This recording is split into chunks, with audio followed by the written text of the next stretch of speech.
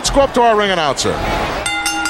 The following podcast is scheduled for one episode and is our Vantage Point, the Retro Wrestling Podcast. Outside, we couldn't see it from our vantage point.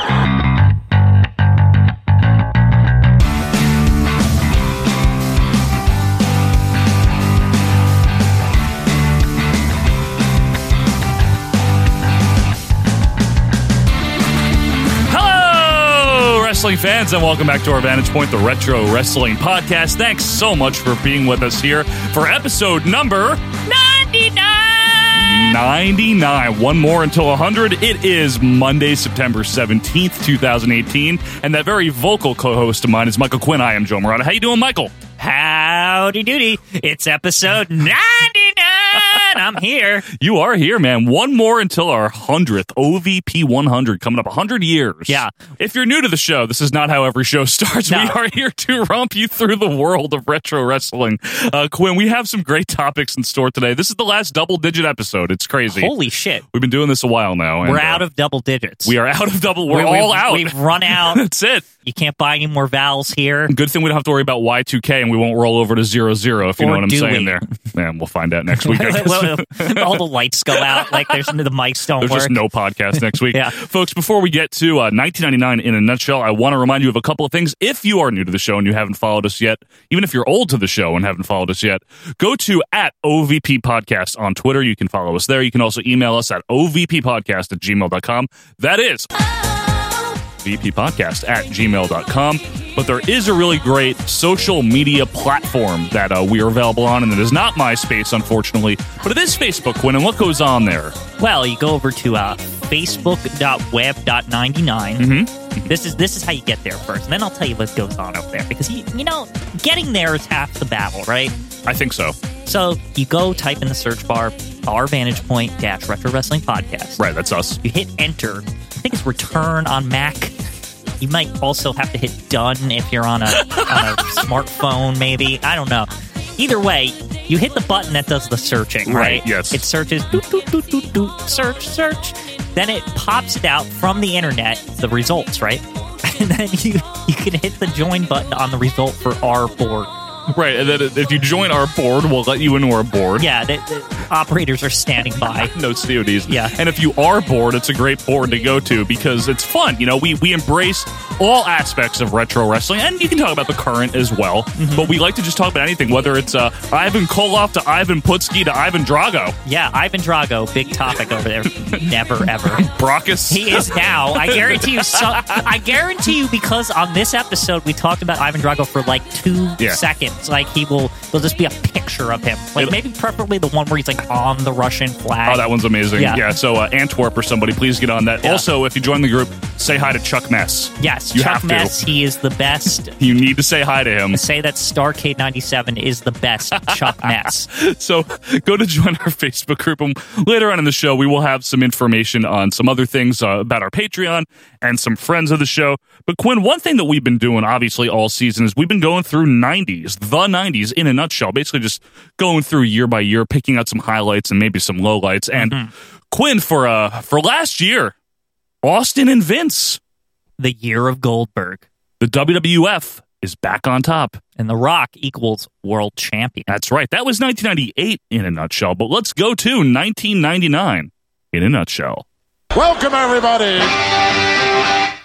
The revolutionary force in sports entertainment. As the biggest night in the history of this great organization. Oh my God!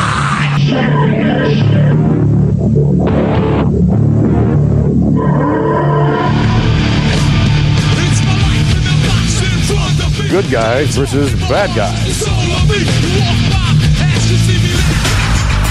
The WCW. New World Order. It sucks. Oh, it's 1999 in a nutshell. We're going to party like it's 1999. You like that one? Quinn, this was a year that is very memorable, but I don't know if for all the right reasons. So, the good. Wrestling is like on fire. Like, it's like the hottest thing going. You go to Toys R Us, there's Kids R Us, there's T-shirts. Yeah, Kids R Us. You could probably go to Toys R Us, there's T-shirts. You go to Hot Topic, there's it didn't matter. You eat a Hot Pocket. You could go to... It's got Kane on it. You could go to some dumb festival in your town, like, I don't know, the Thanksgiving parade, whatever. Chowderfest. The Chowderfest, whatever it was, there probably Al Snow's there serving you New England clam chowder. There'd probably be a wrestling T-shirt on sale. Wrestlers at the mall, doing autographs. Right. Wrestling was just everywhere. You just could not escape it. Wrestling.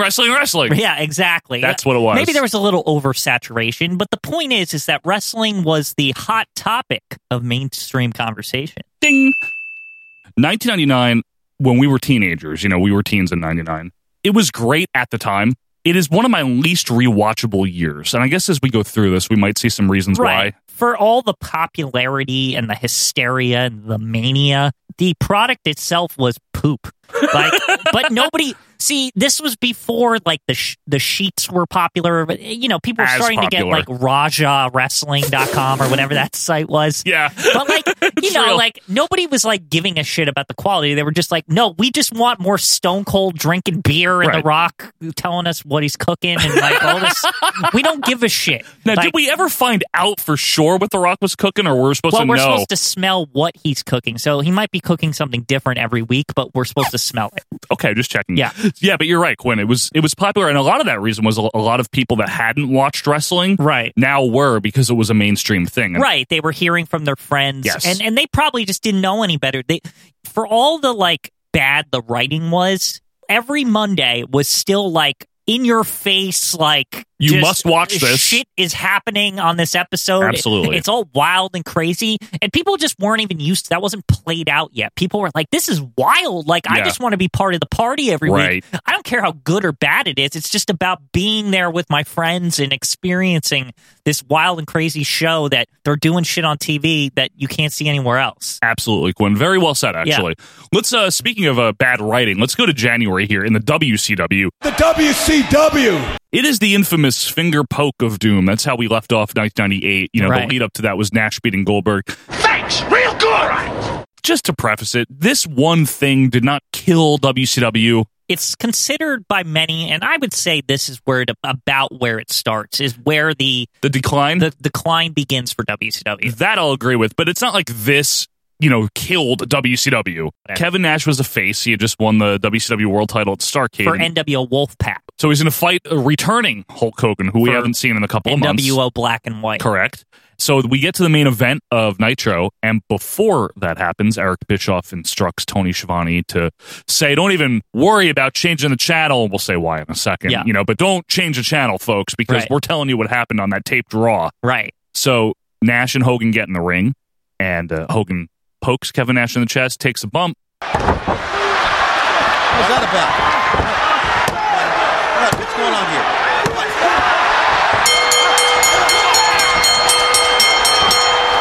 What just happened here? That is the reason why I wrote How to Ruin a Business Without Really Trying. And we have a new world champion, Hulk Hogan, and he was in cahoots, I guess, with Nash. It was revealed that basically, I don't know if it's supposed to be known that, like, the entire split was a ruse. That's why it's weird. Or that, like, they just made, like, a deal before the show, and they were like, okay, enough of this, like, we're split up shit, and they just, like, got rid of it. Either way, they made an alliance, essentially. It was bad, though, because now all of a sudden, all of the work that's gone into making Nash like a good face character. And the NWO Wolfpack. And the Wolfpack. Now all of a sudden, it's just Hogan's the champion again. It was just weird. It was just a very strange thing. Now, I get it from a logic perspective, and I'll tell you why. Yeah. Just from a pure, like, why would these two factions do this? Yeah. Because to me, like, the way they'd always explain the story was that the Hulkster only cared about the belt, right? Yes. So, like, if they were going to become a union again and, like, one, like, I'm thinking, like, it's like a good faith, okay, give Hulkster back the title. That's real life. We've been hanging and banging, brother. Right. That's how he is in real life. Right, exactly. It's just, I'm just saying, like, if you're, like, just looking at it from, like, a pure kayfabe perspective, that makes sense that, like, well, of course he would just hand the belt to the Hulkster. It's dumb. I'm not saying it's not dumb. Please, yeah, because if you defend this, I'm going to have to saying, put like, you off the set. From kayfabe perspective, that's fine to me. Yeah. It's just that we were tired. It was like reverting back to the way it was, which I don't think people wanted to do. Well, Quinn, let me ask you a question. Who was the NWO WCW World Champion throughout the second half of 96 and almost all of 97? The Hulkster, brother. And who beat him at Starrcade 97 in the really shitty finish? Sting. And then who had the title again pretty much almost immediately in Hulkster, 98? brother. And then who beat him in the summer of 1998? Goldberg. And then who actually beat Goldberg for the first time? Kevin Nash, but with the taser. So from, now it's from Scott Hall. Right. So to get from 1996, now we're kicking off 1999, and who's the champion again? Hulk Hogan. That's a problem.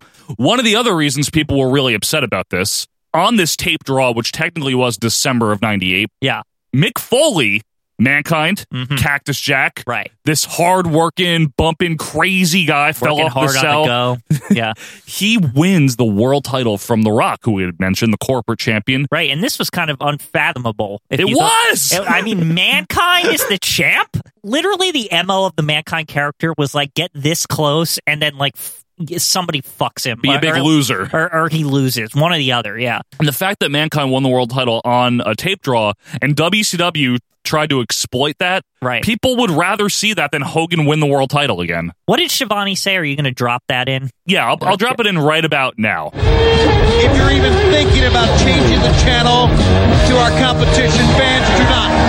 Because we understand that Mick Foley, who wrestled here one time as Cactus Jack, is going to win their world title. Gonna put some butts in the seat. Yeah, butts in the seats. Yeah, well, it actually did. Yeah. That's the funny part, Bischoff. So, I don't know how anybody could possibly track this. Nielsen tracks the channel changes. To the exact moment? Yes. Okay. That's one of the things Nielsen does. Okay. People have said on these WWE revisionist history DVDs that, like, the moment he said that, like, everyone changed the channel immediately. Like 400,000 people or something, which I don't know if it's true or not, but yeah, you can track that. But anyway, so Mick Foley's now the world champion, but also, most importantly, honestly, Quinn, in January of 1999, above anything else, is Bret Hart cut the El Dandy promo.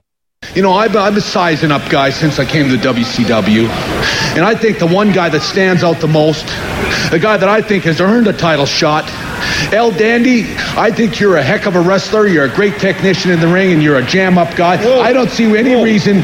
Wait a minute. El Dandy has been wrestling in the cruiserweight division here, please. He's a great wrestler. He's a great wrestler, but my goodness sakes, there's 50 pounds Who difference. are you to doubt El Dandy? Because this guy's a serious professional. Well done, promo. Yeah, he's really funny there. Yeah. He's just a big doofy heel. He has nothing important to do, so he's just feuding with Dean Malenko and making fun of I think it's indicative psychosis. of the problem. Yeah, good you point. You have Bret Hart, right? Who's like Bret fucking Hart. Like, how do you like not use him correctly? And he's like having problems with El Dandy, and Dean Malenko. Which, no offense to Dean Malenko, but this is Bret Hart. Well, they hadn't elevated Dean Malenko to that level yet. No, and now he had been a U.S. champion before. Back in like 96, but still, this is Bret Hart. Yeah, this was one of the hottest stars in wrestling. Right. So that happened in January. But let's talk about this real quick, Quinn. In February, finally, building off of what we reviewed last week, Austin and Vince McMahon finally have a big one-on-one match. It's at St. Valentine's Day Massacre, February of 99, in your house, technically. Yeah, it was. They waited till pay-per-view and for like a year to finally have them fight. They actually did. Which is awesome to me that happened. However, the outcome is a little Halloween Havoc-y. So what happens, Quinn? Let's explain it here. So they're fighting in the cage, right? Austin and Vince. Vince is taking bumps, bloody, right? Great, fun, stupid brawl. Right. And then who comes through the cage? Paul White. Have you ever heard of him? Yeah, Paul White. Yeah. Because that's what we always knew him as in WCW, right? Paul White. The giant Paul White. Yeah, he's very giant. King, that's Paul White! Yes! That's Paul White! Ah! So he had just left WCW very recently, like literally like within weeks or months. And this was something, Quinn, that was a big rumor at the time, was that Paul White was going to debut as Titan, which would have been a cool name. But I don't mind that name. I just think Big Show horrible name. To this day, I just don't like it. Awful name. I don't... He's not a what show. What is that rooted in? Like, why did they decide that? I feel like it's literally a last-minute decision. Do you think that's some term or something from the 90s that's just left over and they just never fixed it? It's nothing. Yeah. That's just what they called him. In March was WrestleMania 15. It pretty much stinks. Yeah, it's pretty WrestleMania 15 is horrible. not good. The main event is The Rock Austin. Austin Which, wins on the world paper, title. That sounds, The Rock Yeah. Austin, because we know they have a way better match later. But like, if you're going back, It's not that so good. The Backlash match a month later was better. And I think they even blew off the Austin Big Show first match like before WrestleMania or something. Well, you know. Bro. In April, DDP in WCW at Spring Stampede 99 wins the world title, which I remember being very surprising. Yeah. DDP winning his first I world liked it. title. Yeah, I did too. And to me, it finally said, like, okay, like, yeah, this whole time we've been saying, like, DDP's the man. It was nice. It was like, cool, DDP is the world champion. And, like, it was just like an accepted, DDP should be the champion. And everyone was cool with it. It was like, cool because it was like, fine. This is what I mean. No Hogan. Yeah. None of this shit. Like, let's get some new people. Would you say this is the start of where WCW starts to, like, get away from the NWO because the finger poke was such a disaster and, like, all this shit? Yeah, because Hogan turns face again. Right. Remember that? This is where it starts to happen. Things change a bit than they were. But DDP as the world champion was kind of cool because it was someone different. And that's what I liked about it. He had worked his ass off since 1991 as a wrestler. Right. You know, by 94, he was better. By 95 and 6, he was awesome. Yeah. 97 and 98, he was really good. This felt like an earned title victory. Absolutely and was. for a guy that had been with the company like always. Yeah, this never whole anywhere time. else other than that time he was just driving honky tonk man. But And he was a manager in AWA. But Right. other than that, that was it. Yeah. But also in April of 99, just quick mention here, it was the pilot episode of SmackDown. Now, do you remember the pilot, Quinn, before it was full-time in August? not sure that early in April. Yeah. I probably watched it. Is the pilot on the network? Yes. And how long was the show gone before it came on? Great question. It was picked up in August. It debuted. So August of 99, folks. We'll just skip ahead because we're talking about SmackDown. Right. Real quick. SmackDown was basically WWF's answer to Thunder, but it was much better than Thunder. Well, yeah. Their Thursday show. To be fair to WCW here with Thunder, if you think about it, when Thunder came along was when WCW was starting to slow down. January of 98, and they yes. didn't have enough You're correct. talent anymore. Like, talent was going back to except the Bret Hart! Right, but the talent was going back to the talent was swinging back the other direction, Mhm. and now they had two shows to fill. Well, that's their own fucking problem. Right, exactly. But also, that was a demand from Turner, Bischoff has always said. He's always stood by that. That's not... I agree. It wasn't his idea. No. Yeah, like, they were like, we want more wrestling. Listen, most people in the wrestling business that have had to produce it will say it's much easier to produce less and make it good than it is to add a whole other show. Right. No one wants to do that. I guess we would be we wouldn't really truly be doing our jobs if we didn't mention what happened to May Quinn with Owen Hart, obviously. You know, May of 1999 from the Kemper Arena in Kansas City, Owen Hart fell from the rafters, dressed up as the Blue Blazer. He was going to propel, or what is that called? Rappel. He was gonna like do like a stunt, A like big the Blue goofy Blazer. stunt, yeah. The Blue Blazer's character was that he was like a superhero, right? Yeah. So the idea was come down from this, like how Sting did or whatever. And he was going to get tangled like right before the ring and then Right. drop to the ring. Like just this goofy, Big like pratfall. stupid thing. He was supposed to win the Intercontinental title, which doesn't mean shit by 99. Yeah. From The Godfather that night. Right. Owen Hart, I don't want to say one of the best wrestlers ever, but I mean, like, really, like, an incredibly talented wrestler. Top-notch talent. And one of the most charismatic, Hall funny. of Famer in my book, if Martha will let him. Yeah, absolutely. Yeah. So I just wanted to briefly speak on them. I mean, Owen was great. Everyone missed Owen Hart. Everyone loved Owen Hart. Yeah, and I mean, the Raw the night after was just very emotional. Just a nod to Owen Hart, one of the greater wrestlers that there ever was, and a funny, underrated with his humor and the way he was. Like, he's just funny. Yeah, no, he's really funny, and we've always noted in stuff when he would do dumb shit. Like, he's always fucking with people. Like, even in the Always. ring, like that was just his MO. And I always like wonder to this day, like what it could have been for Owen Hart. I know. Like, you always say like this whole game rumor and all this stuff is like, he wasn't going to be Just he the wasn't going to nickname. get I know the nickname, not the push, but I truly think that that's all he needed was the gimmick. But post Bret Hart to be taken seriously. He needed something, right? Yeah. And the Blackheart crap didn't work. I think he needed something like this, and I think he would have been a big star in the 2000s had he gotten to start up with something like the game gimmick, and like he would have worked his way up slowly but surely. That I agree with, Gwen, because he was still really young. He had a lot of A lot of gas. He's left a in the viable talent in Absolutely. 1999 that could have, once the war was over and settled, I think he would have been pushed hard. Same age as Jeff Jarrett. Look how long Jarrett lasted. Yeah, exactly. Same age. Right. In June, one of my least favorite things. So for all the praise that I heaped upon Vince Russo last year, this is one of the worst fucking things. The culmination of the corporation and the ministry and the corporate ministry, which we haven't even acknowledged that garbage was going on. Now might be the time, Quinn, because Vince's corporation, he gets booted from his corporation. Shane takes it over. Then there's that union, the fucking union. The union is very horrible. Yeah. And then the Undertaker, the Satan Taker, right, Yeah. with the evil symbol taker version. That's the die Undertaker. Doesn't the die quote emerge from this year? From The Rock making fun of that, in this year. Yeah, 99. Yeah. My agents of darkness are poised to unleash my reign of terror on the World Wrestling Federation. The corporation and the ministry merge. It's now the corporate ministry.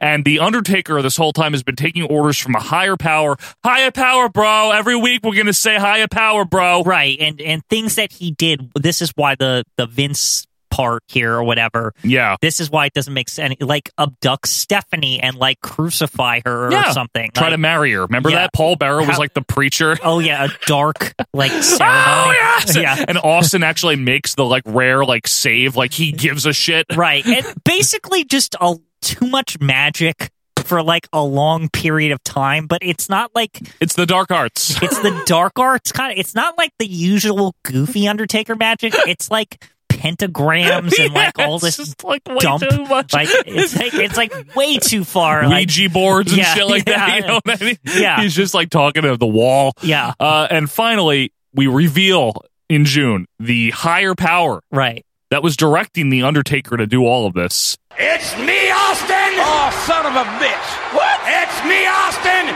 It was me all along, Austin! So why was it him? Okay, why? I have questions. No one has answers. The only one that sticks out to me, why like everyone points out why this logic, why it's broken, right, is because of the Stephanie getting abducted thing. Where to, Stephanie, and all that shit, and the Shane and Vince problems too. If I'm just trying to like rationalize it in my head, like rash away, Quinn, is that Steph and Shane were in on it? They weren't, though. But they weren't. Right. But no, man, I think Vince Russo just never. Either whoever he was going to have it be, it didn't work out, or he just fucked up. I think, honestly, Russo, all he wanted you to care about was that, Vince is so mad at Austin that he just doesn't give a shit about his family or anything. But he wasn't mad at Austin anymore. That's the thing. They were like, they had an alliance, and Austin saved his family. And like, everything was fine. It makes no sense. It was horrible. And it's one of the main reasons that I just can't stand this period of time, like in retrospect. At the time I watched it, and even then I thought it was dumb. As a 13-year-old, I was like, that doesn't make sense. Why is he the higher power? Were you at least shocked? Because no. Oh, really? I was mad. I was just mad. I wasn't mad as much as I was just confused. Like, I was like, wait, what? Like, Vince's face, too, when he takes the hood off is really dumb. Yeah. Remember? I mean, it's an infamous moment. I will say that it's almost, in a weird way, iconic. A lot of people remember it, him wearing the red, like, robe thing and, like, that face he makes or whatever. Sirhan is infamous. Yeah. It's the guy that killed RFK. In July... I'm aware. Wait, who's the guy that killed Lee Harvey Oswald? Jack Ruby? Yeah, you got it. In July, WCW Bash at the Beach 99 includes, listen to this lineup, folks, the Junkyard Invitational. That would be Finlay winning. Wait, is this that hardcore thing where there's like fire around the in the parking lot? Yeah, Finlay wins this after escaping the junkyard, because Quinn, nothing says hardcore like running away. Now, if I recall, Brian Knobbs is in this match. Unless it's a later hardcore thing. Yeah. Now, this is WCW playing catch up in their attempt to emulate what had been going on all of 99, the WWF hardcore division, which we've talked about. You know, as I've complained, first of all, they get the belt wrong. Nice clean belt with fake cracks in it. Yeah, horrible. And like they just pick the worst. Like, why the fuck is Finlay in this? Like, Finlay's like a respectable respected like TV title holder, like because he's tough. Like, but that's not what it's. That's not what it is. It's like it's supposed to be people who are like junk, like, yes! and they're like they don't give a shit, sloppy and fat and out of shape, you know, right? Yeah, or washed up or something, and right? then they hit you well, with cookie I guess pans. Brian Knobbs was the perfect choice. In retrospect, Quinn. Yeah. Also, now I want you to remember something. This is July of 1999. Yeah. TV champion Rick Steiner. Yes. Now, this is the repackaging of Rick post Scott leaving. They should have put a return label on that package and sent it the fuck back to Michigan. Right. He defeats Van Hammer. What? Van Hammer was there in 99? Well, I mean, that makes sense. Van Hammer was there since like 91 on and off. But I mean, he was coming What do you mean off it the makes sense? Well, I'm just meaning that he's there. Why is he wrestling on pay-per-view in July of 99? I don't know. You know, he surprisingly wrestles a lot on Nitro. That's like unfortunate. I'm watching, he's like a presence that just never disappears. Folks, if you I'm not saying it's good. I'm just saying bad. he's just always. So actually, I can like understand that match existing. Is all I'm saying. I'm really tired of you defending WCW. I'm just saying that there's no like reason to think like why is that happening? Because there's younger wrestlers that should be on a pay-per-view instead of those two. How old is Van Hammer? I thought he was young. He's too sucky to be wrestling. Yeah, well, he sucks. That's true. In case you're unfamiliar with Van Hammer, folks, and I'm not making this up, this comparison, it's basically like a 80s hair metal version of the Ultimate Warrior. That was like their idea. The American version of heavy metal. Very good, Quinn.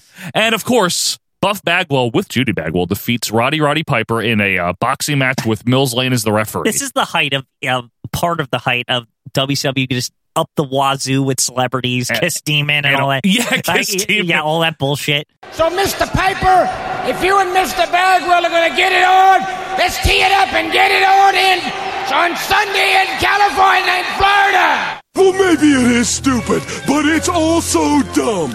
Let's remind you, all this crap that I just mentioned, Vince Russo's not there yet.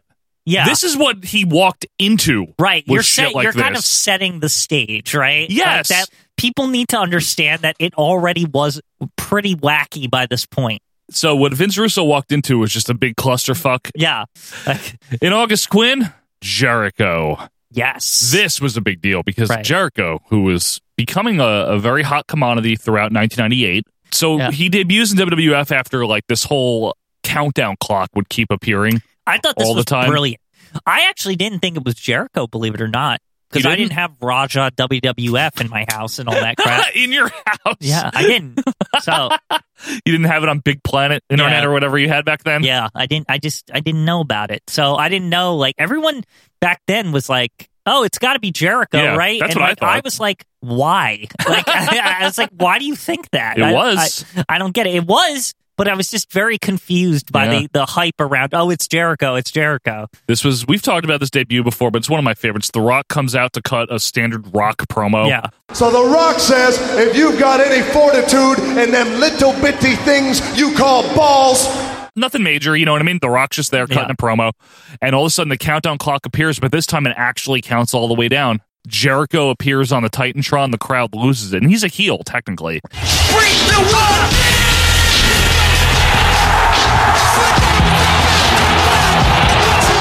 So Jericho and The Rock have their ways with each other, you know, their battle, their verbal battle. That was something much anticipated, Right. you know, to see Jericho, who was, a verbal savant. Yes, against good way to put The it. Rock, who was also like a master. He was a master. Yeah. And they did very good. They did very good with Chris Jericho, and almost immediately, too. Yeah. Like, they didn't really fuck him up. Until he lost to that weird Triple H thing where he won, but he lost. Yeah. And that, to me, that's what derailed his run. It did derail it a bit. Yeah. But he wound up being okay. So that was his WWF debut. Also, I just want to quickly mention here, Mick Foley won the WWF World title at SummerSlam in a match involving Steve Austin and Triple H from Steve Austin, strictly because Austin didn't want to lose to Triple H. So this whole thing. So Mankind could then lose the world title the next night to Triple H, and finally Paul H could have his first world title, which he earned. He was earned by that point. He was a good worker. Yeah. For that period of time. Yeah, but it would only last like another year before then he would just be like my quad, and he would just be the same bullshit that just forever. Yeah, he would morph into the Triple H we can't stand, the quad version. Yeah, quad version, Lucy and all that. Also, I want to mention at that SummerSlam 1999, the special referee for the world title match was making his WWF return for the first time in 9 years after a very bad exit. This was big, actually, at the time. He was also a governor. Right, Governor Body. The governing body. Right, the worst wrestler in the world, Jesse Ventura. Jesse, the governing body Ventura. Yeah. That's right, yeah, the worst wrestler. But it was nice to finally see him back. Right. To hear his voice on the mic in a WWF ring. I gotta say this, I don't think nothing will stop the rattlesnake from being there. He'll crawl into the ring. That's the start, the first reign of Triple H. There'll be more things to come with him. But that's how he started. In September, Quinn, the British Bulldog returned. The dogs went woof woof. With the jeans, I just hated this. It was a weird return. It was like they tried to attitude era him up with the jeans. What? He came back, right? And at first I was excited. I'm like, oh, the British Bulldog's back. This is great, right? And then they're like, 6-pack challenge and all That's this what it shit. was, yes. I was like, I want the title. And then he was just like irrelevant after that. He was just nobody. You're absolutely right. Yeah. Speaking of Woof Woof, Kennel from Hell, which we mentioned recently, but that happened in September. Yeah. This is really the pits for WWF. It was like late 99. However, WWF goes public. The WWF goes public in October. So all this bullshit, creatively. Right? Yeah, creatively. They're like financially they're printing money. They're printing so much money that somebody has the bright idea. Let's sell 49% of the company so we can just make more fucking money and go public. Since then, we're going on 19 years now. Yeah. They have been a publicly traded company that you too can own a piece of. Quinn, you did for a while, didn't you? I did for a second, although I'm kind of regretting that I didn't keep it because I bought it when it was like $20 or something, right? Mm-hmm. For years, the stock rate remained at like between $15 and $20 right? for like, I'm talking like 15 years. Like right. In the last like 3 years, it went from like 17 to 20. It's worth $87. Oh, you should have kept it, Michael. Like it has skyrocketed. This is what made Vince McMahon a billionaire, though. This is where they started making that claim. Also, sadder note, but it's worth mentioning he's one of our favorite people in wrestling. We had last seen him very briefly at WrestleMania 15. Yeah. Gorilla Monsoon passed away in October of 99. I remember WWF did a very classy, like, little tribute to Open Raw. I mean, he was a big part of the company. A shareholder of the Capital Wrestling Corporation. But he wasn't a shareholder today because, holy shit. Even Bobby Heenan had asked Tony Schiavone, could I please do a tribute to Monsoon? WCW was just like, it's Gorilla, come on. It's Gorilla Monsoon, one of the legends of the business. Yeah. My personal favorite announcer, not for technical ability, but just because I like listening to his voice. As much as we batter around about WCW and they're the mortal enemy of the WWF, even they they knew, it's Gorilla, come on. And Bobby was his best friend. Yeah, they were really good friends. Right, exactly. So they even allow it. So we have both shows on the same night giving tributes to Gorilla. Gorilla will be sadly missed. He was one big tough man. He was a decent, honest man. And we're all going to miss him very much. And the pearly gates in heaven? Yeah. It's now going to be called the Gorilla position. Goodbye, my friend. By all accounts, a great guy. Yeah. Forget what he did for wrestling. Just a real nice, good man. Right. We love Gorilla, folks, if you're not new to the show, but that was sad. I remember as a kid, I was like, oh, that sucks. Gorilla Monsoon died. In October, though, Vince Russo, head writer, and his partner, Ed Ferrara, they leave the WWF and they sign with WCW, which a lot of people think is what killed WCW. It didn't help.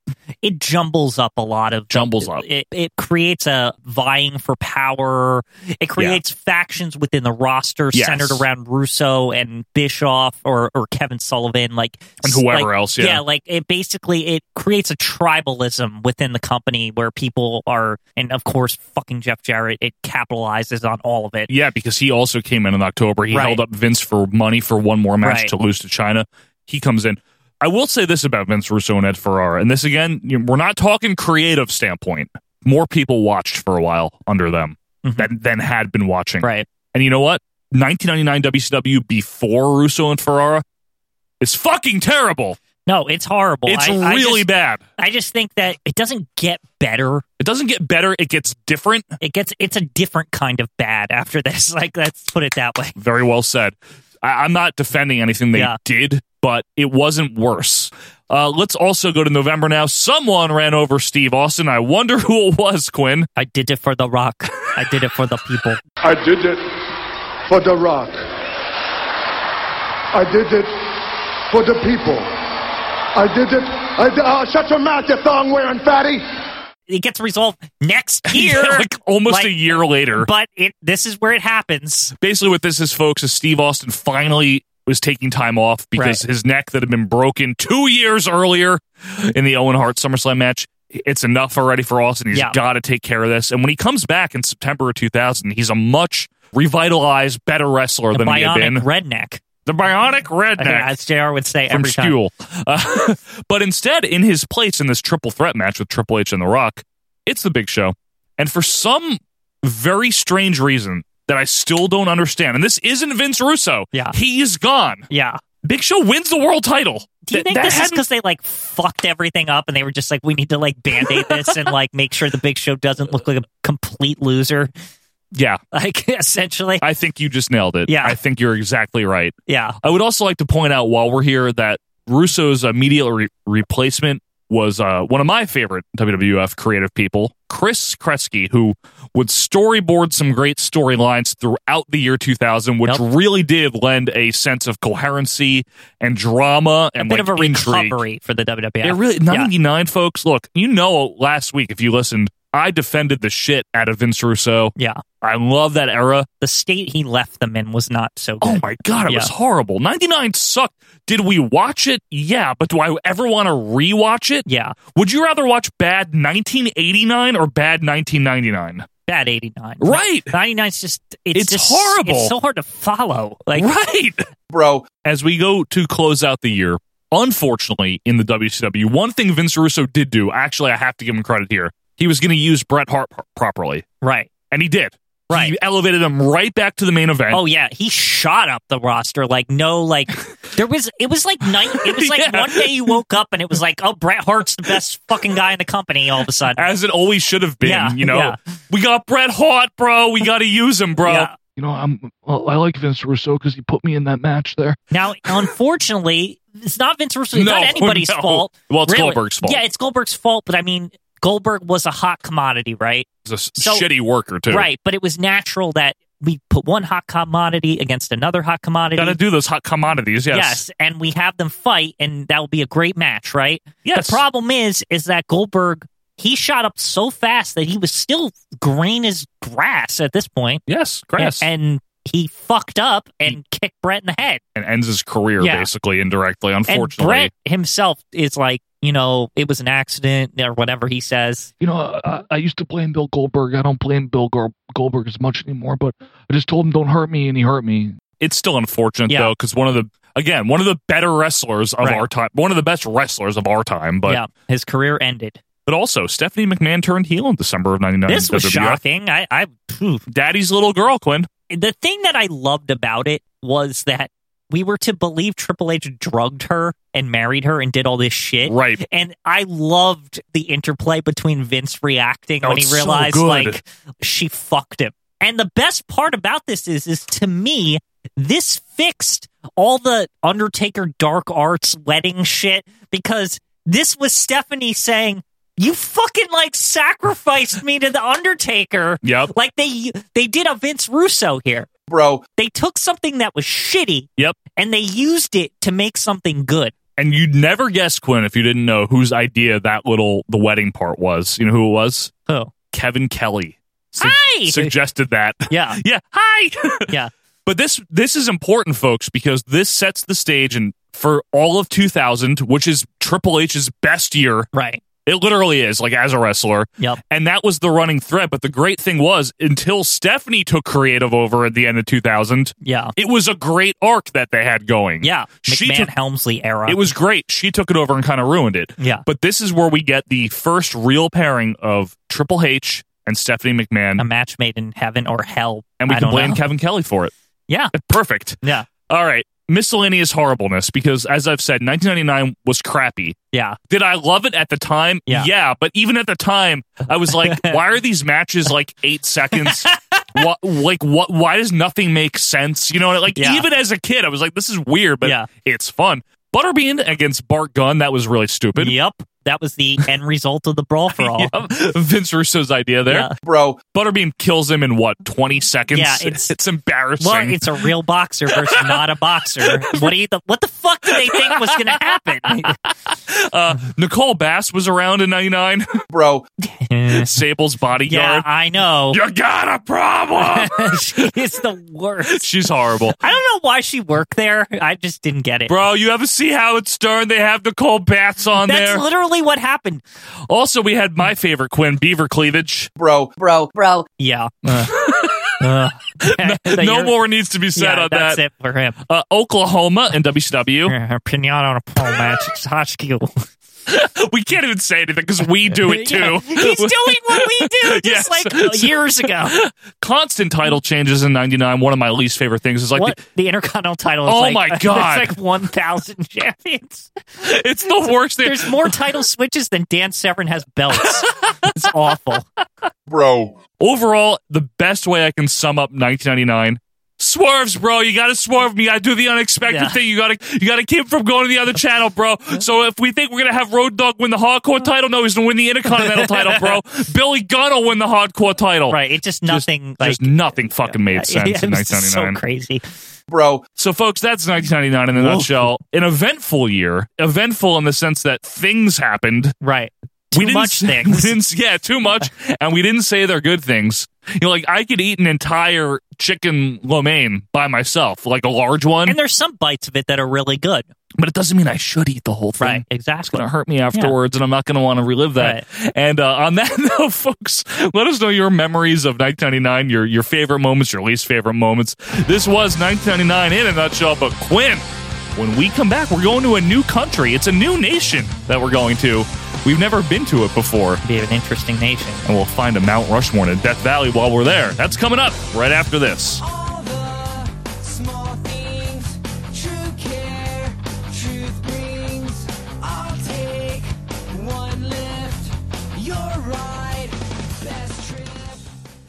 This week, one of the greatest men I've ever known, Robert James Morella, passed away at age 62. He was celebrated and beloved worldwide as legendary superstar Gorilla Monsoon. To his friends, he was known simply as Gino. Gino had a gorilla-sized passion for life, this business, and more importantly, the people in it. Behind the scenes, he was a cornerstone in the World Wrestling Federation. Our thoughts and prayers go out to his wife Maureen and his entire family. With great sadness and heavy hearts, we say goodbye to Gino, a very special man who lived a very special life.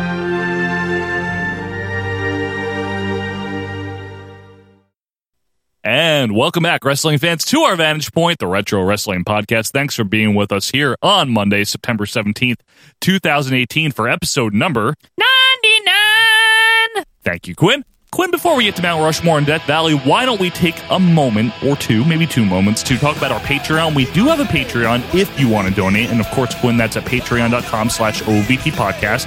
We have 3 tiers there. Yes, 3 tiers. 3 tiers of excitement. They're very exciting. The first tier, the $1 tier.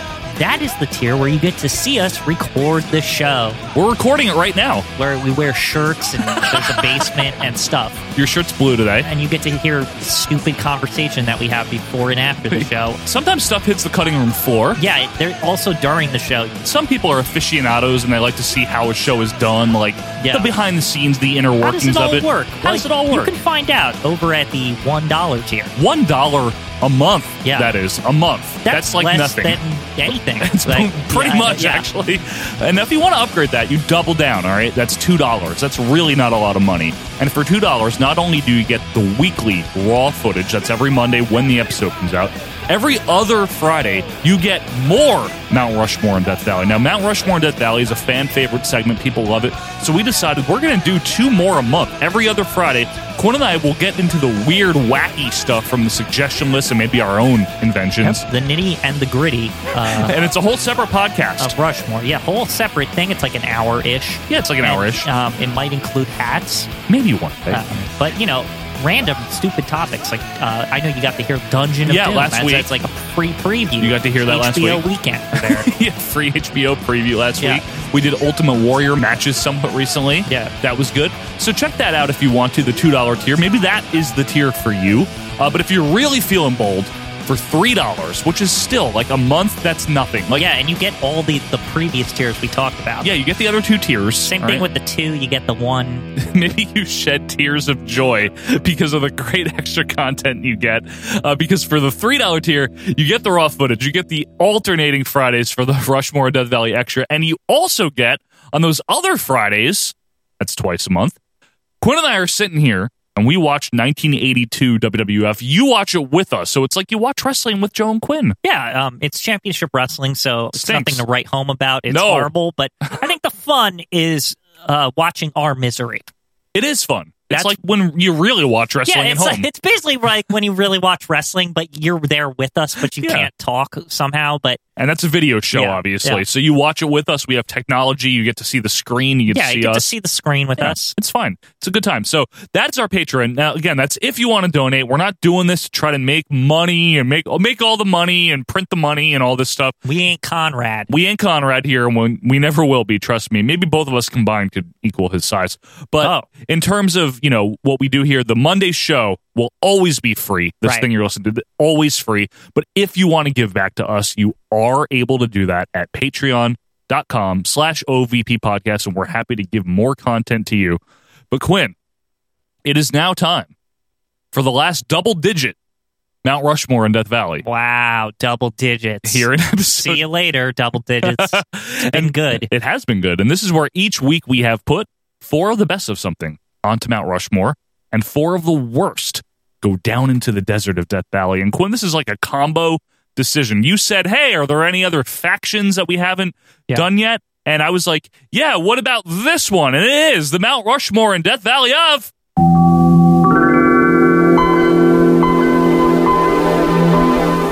The Nation of Domination. The Nation of Domination. Like how I say that boldly. That was very bold, Quinn. Now, this stable existed in the World Wrestling Federation from the fall of 1996 until the fall of 1998. So it started in the New Generation era. Started in the New Gen. It's a carryover. It really is, actually, Quinn. And this is the one that it started as a, I don't want to say parody, but like a send-up of the Nation of Islam. Right. That's what it's based It's on. supposed to be like that, like Malcolm X kind of thing. Yeah, it's militant. You know what I mean? Or militant? How do you say that? Militant, like it's like a Black Panther kind of deal. Yeah. Like that's kind of what it's supposed to be. Thankfully for Farouk, Ron Simmons, his first few months in the WWF were horrible. He had this stupid outfit on. Like, what were they doing? He was a gladiator or Sonny something. managed him. Yeah. It was weird. It was all over the place. But then they were like, hey, Farouk, you want to do this Nation of Domination thing? And he was like, yeah. That's so probably he did. what happened. So he did. And he was still feuding with Ahmed Johnson, who was always injured. Yeah, no shit. Basically, what the genesis of the Nation was is Farouk and a bunch of other people would come out. They would do the raised fist salute, the Black Power salute. Yeah. And they would beat people up. It was not the NWO. They weren't trying to take over the company.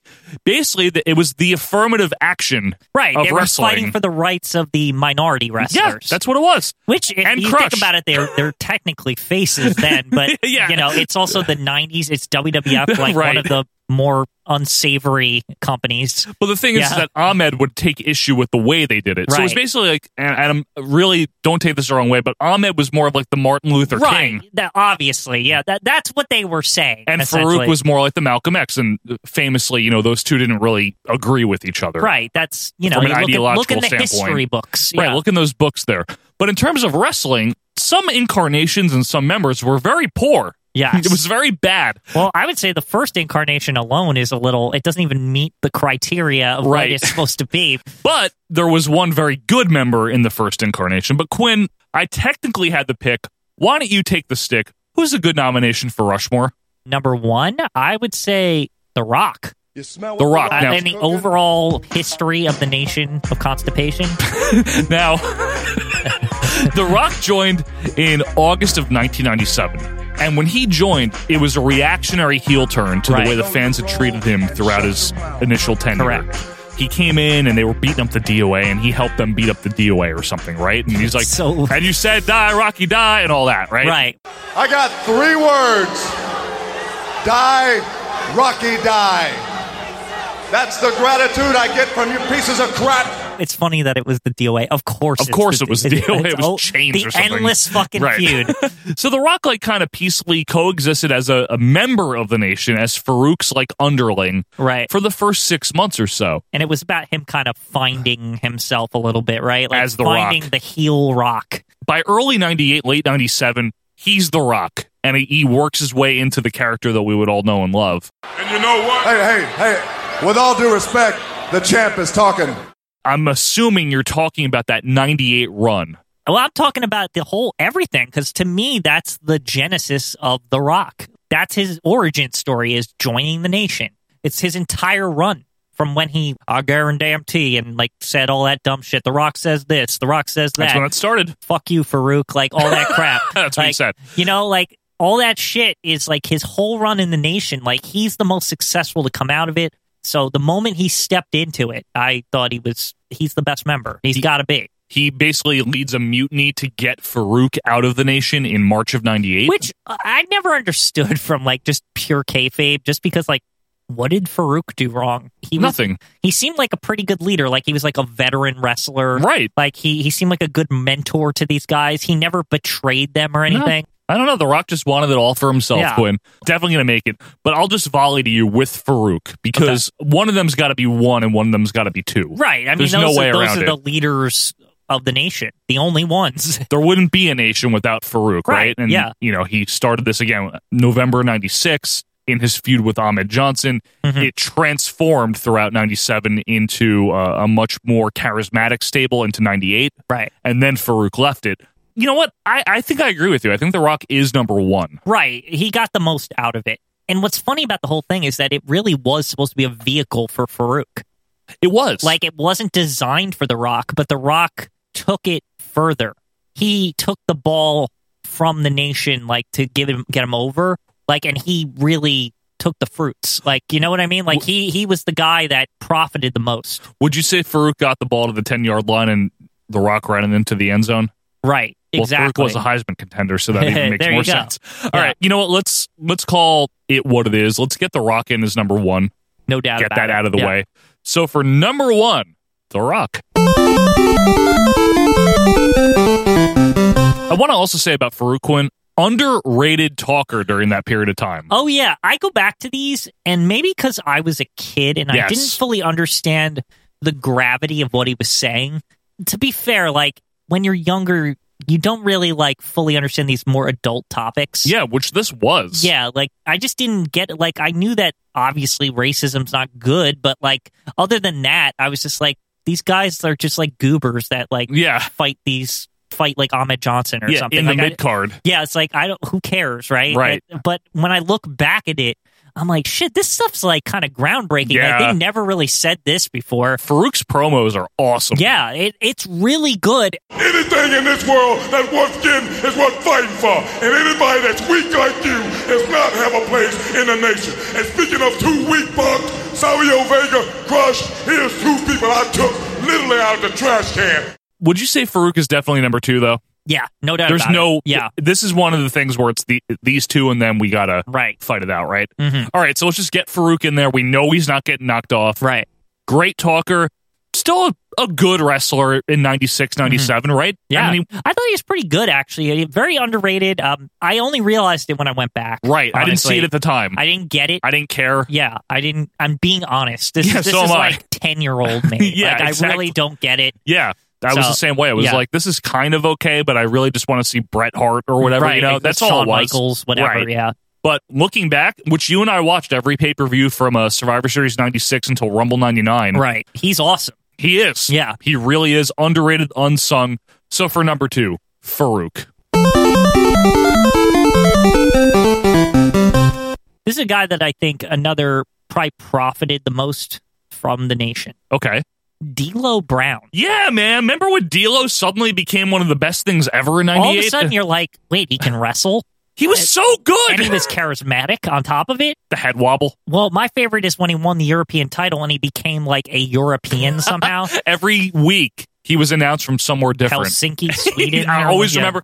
Finland, Quinn. Yeah. Don't get Borga involved here. Sorry, yeah. America's crumbling. Helsinki, Finland, and, whatever. He'd be from a different European nation every week. And he had that old school heel trope of the chest protector Right. that he didn't need anymore. Basically, he was like the Bob Orton Jr. of like of the time. He was of the like Attitude Era. He's the only guy I can think of that had like a accessory. Like the injury didn't heal. Yeah, it never healed. It was basically a Bob Orton thing. They just they went from the arm to the chest. See, to me, and I am completely just theorizing here. That sounds like a Cornette or a Patterson or a Pritchard, and the whole European thing, sounds like a Russo, right? And that's that's where it's like beautiful when all of that was working together in '98. You would get shit like that. I really think D'Lo was a benefactor of the times he came up. They did wonders with this guy, a guy that started out as a stooge. Like in the nation, he was one of the suits in the back. Good point, Quinn. Like he wasn't even a wrestler. He would just stand there with a stupid haircut because remember it was like really dumb at the he time. Wore the Fez hat, yeah, with the other ones, and he was just very fat at the time too.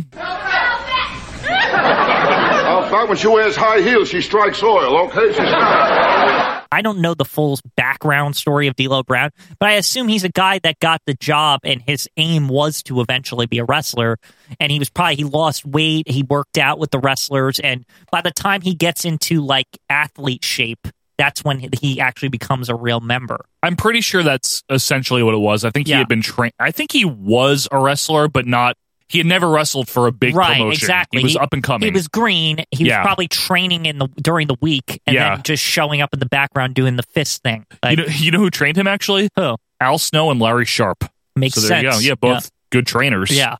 But D'Lo, man, if you weren't around in '98, folks, or maybe you were, but you just didn't appreciate it, D'Lo as a mid-card player, he made the European title matter. He actually did. Yeah. Because Triple H and Shawn Michaels did fuck all with it. D'Lo was the first guy, in my eyes, that like it was like, oh shit, this is like now a real title. I'll never forget his epic feud for the European title with X-Pac. Yeah, remember that? Really good. It was really good. Yeah, he was an entertaining character throughout '98, and then after the Nation was over, he had like a very neat little solo career in '99. It's unfortunate what happened to D'Lo. I don't think this is actually like well known because nobody ever talks about this. What? But the reason D'Lo was pushed is that he was the guy in the ring with Droz when he broke his neck and got paralyzed. D-pushed, you mean? Yeah, D-push. Yeah, it is. That's what happened. He botched a power bomb that Droz does not blame D'Lo for. No, and by the way. It was 100% an accident. I mean, it wasn't documented. There was something spilled in the middle of the ring, and he slipped on it. And he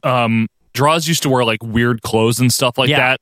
And D'Lo just couldn't get a good grip on him either when he was lifting him. So it was just a combination of circumstances. Yeah, there was a slip and a grip, and Droz is paralyzed, unfortunately. Now, I don't know if that was a punishment so much as it was they had turned public. Right. And it was like, all right, well, we can't. The public thing also literally happened that same month. Yeah. It was like, well, we can't have this guy be prominent when he paralyzed another person. It might be something like that, too. Yeah. I do remember briefly before I think D'Lo is number 3, by the way. Mm-hmm. But before we leave D'Lo, I remember when he came back very briefly in like 2008 or 9, and everyone was all happy about it. Yeah, it was like, yeah, D'Lo. Remember and then, that? like, they just did nothing They with him. did nothing, but it was like, yeah, D'Lo, all right, we like him. Unfortunately, the rest of his career, he was like a Swami or something with like the beaver cleavage. Remember, he was also involved with Tiger Ali Singh. Yeah. He wasn't he? I don't know what the fuck. Tiger Ali Singh presents Lowdown as we count down the Royal Rumble live this Sunday on pay-per-view. Man, he was young and up and coming, and he was just so exciting to watch at the time. I loved him. He unfortunately got pigeonholed essentially into a D-push. Yeah.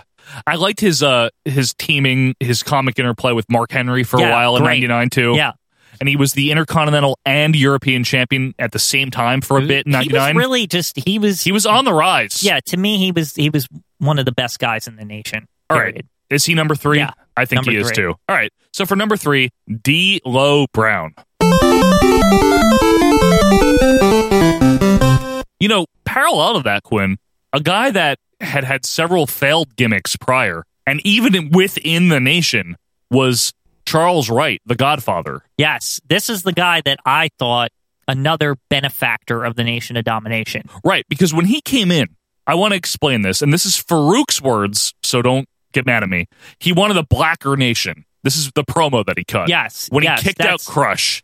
Right, that was I remember that promo. And that's kicked out Savio. That's when it became like only black guys, basically, right? Like that was like it's what true. the idea was. That's what they said. Yeah. Let me tell you, the most feared threat in this world today is seeing powerful, intelligent black human beings, black men, get together for one cause. That's what you're going to see right here. He brings in Ahmed Johnson and Kama Mustafa, he was called. He was previously known in 95 as Kama. The Supreme Fighting Machine. Yeah, with the shirt and the red thing. Yeah. But now he's bald and he has no red thing. And now he's got Mustafa in his name to make him sound more like Nation of Islam. Exactly. Like that's like what they're going for. But he was very, to steal your word, Quinn, indescript for quite a while as Kama Mustafa. Right. He was nothing. He did not matter. He didn't do anything. I mean, he essentially, they just kept him as that kickboxer gimmick just with the Nation, like, like red, yellow, and green colors, thing. Yeah, whatever that was. The stripes. He just had like the logo of the Nation, the emblem or whatever it is, the flag of the Nation, right. I guess. But by mid '98, before he was even called the Godfather, he started displaying more personality and he was growing his hair in. Right. And he would have cigars and he'd be like, he'd have a little really more flair. Apparent what was up. He kind of looked like Big Bully Busick or something at the beginning. Like I was with like, the hat and the cigar. I don't really understand what this is. Right. And then like it starts to become apparent once the hoes show up. The hoes start showing up, and one of the things that really helped the Nation and actually helped DX was the DX Nation feud. Right. All of a sudden, everyone's got personality. Bingo, Quinn. Yeah. Because DX does a big parody, and I love it. It's funny to this day. Mizark it's that's a little much. Yeah. Well, just because the X-Pac in a fat suit is funny to me. Anyone in the fat suit is funny. Yeah. Billy Gunn, of all people, like the freaking hickiest guy, right, does the Godfather parody. Yeah. And he's got a cigar and the fake tattoos, and he's like, hands up, hose down. Look at the Godfather. Let's see. What'd that mean? Now, is that what was the impetus for like bringing out the hose? See, I don't know if it was the impetus or if that had been slowly going on. Right. But because he did wear the hat. He and, did, he had, right. Gold chains he was on. Being that. And also the vest. Yes. Like, and did he have a cane?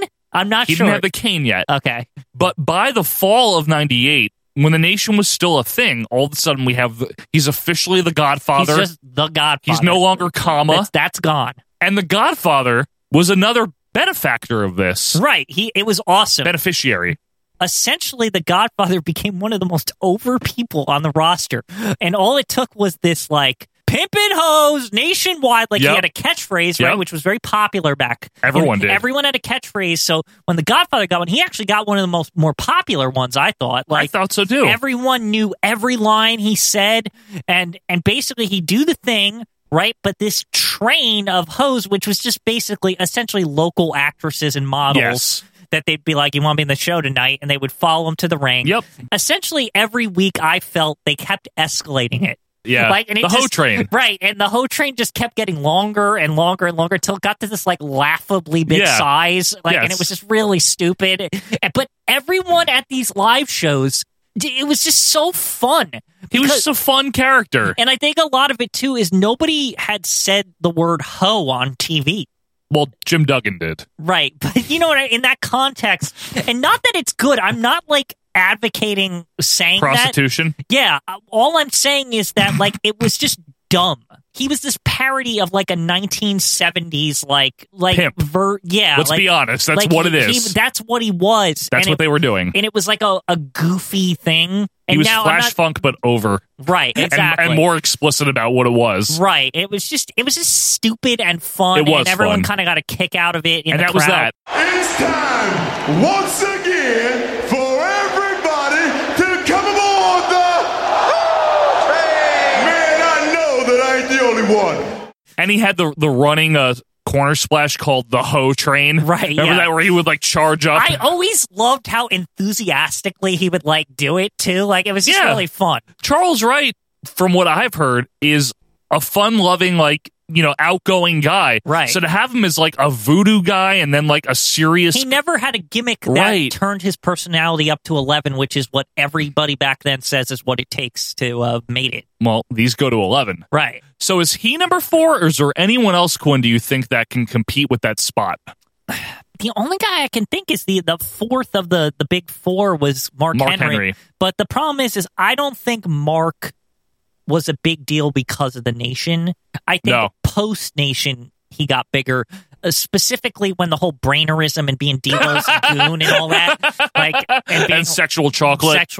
But all that shit was like the Nation was kind of disbanded at that point. Oh, that was a year after. Yeah, like the sexual chocolate to me is when Mark Henry became like a big deal.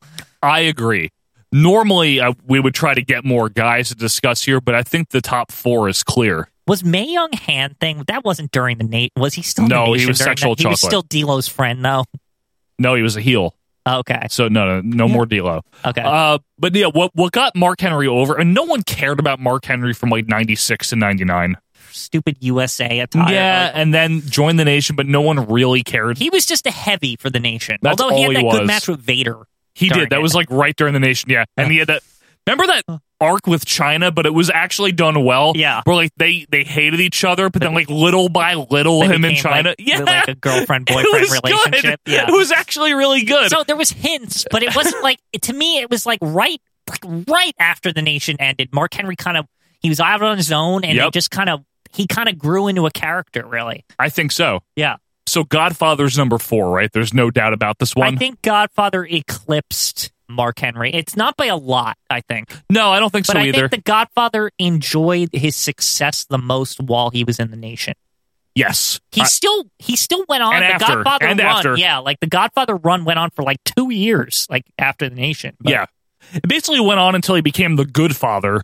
Yeah, that's when it ended, the whole right to censor, which... that was annoying. That should be Mount Rushmore. How do we even... There was like 300 people in it, too. We're not doing right to censor. Yeah. All right. So we're just calling it what it is, right? Godfather's number 4. Godfather. You got to be Godfather. All right. Pimpin' ain't easy. For number 4, The Godfather. Well, to recap for Donnie, our Mount Rushmore of Nation of Domination members is The Rock. Yep. Farouk, D'Lo Brown, and The Godfather. That's the dream lineup right there as it is, that's right? That's probably the best one. That's a good lineup. So that's our Mount Rushmore, folks. Be sure to send us yours. You can do that on Twitter at OVP Podcast. Email us or do what all the cool kids are doing or all the old guys are doing and join the Facebook group. Quinn, I'm going to give you one of the worst. Sure. Crush.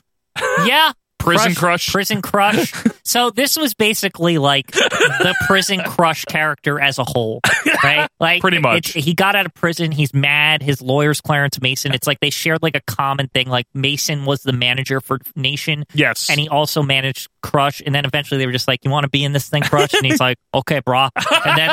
And then he's just stupid. I hate all of it. And the problem with this, it goes from like minor annoyance to like just the worst. Yeah. Is when he like leaves the Nation and starts the DOA, but it's because of the Nation. Like, it is. That is the impetus for the fucking DOA. I hate it. Listen, Crush, Chains, and the Harris brothers riding in on Harleys, they should have been heels. They would be this day and age, honestly, in most of the country. They were a biker gang. A thinly veiled white supremacist biker gang. Right. I mean, that's kind of what was happening there, right? 2 of them, the Harris brothers, actually are white supremacists. Yes. Don't sue us for libel. Right. But, no, but like, really. Yeah. I just don't know why this had to happen. And the problem, to further like exacerbate the problem, right? Yeah, exacerbate it. Yeah, whatever. To further like... Don't do that too much or you go blind. To further the issue, right? You had that endless Los Boricuas shit. God! Yeah, because someone else was also kicked out at the same time as Crush. Right. Do you want to volley anyone to me? Well, I want to volley one. Because volley away. To me, this is the worst one. Okay, go ahead. Ahmed Johnson. Okay. It was like he should have always been a face to me. I don't know why. Like, he just came off more of as a face, Ahmed Johnson, personally.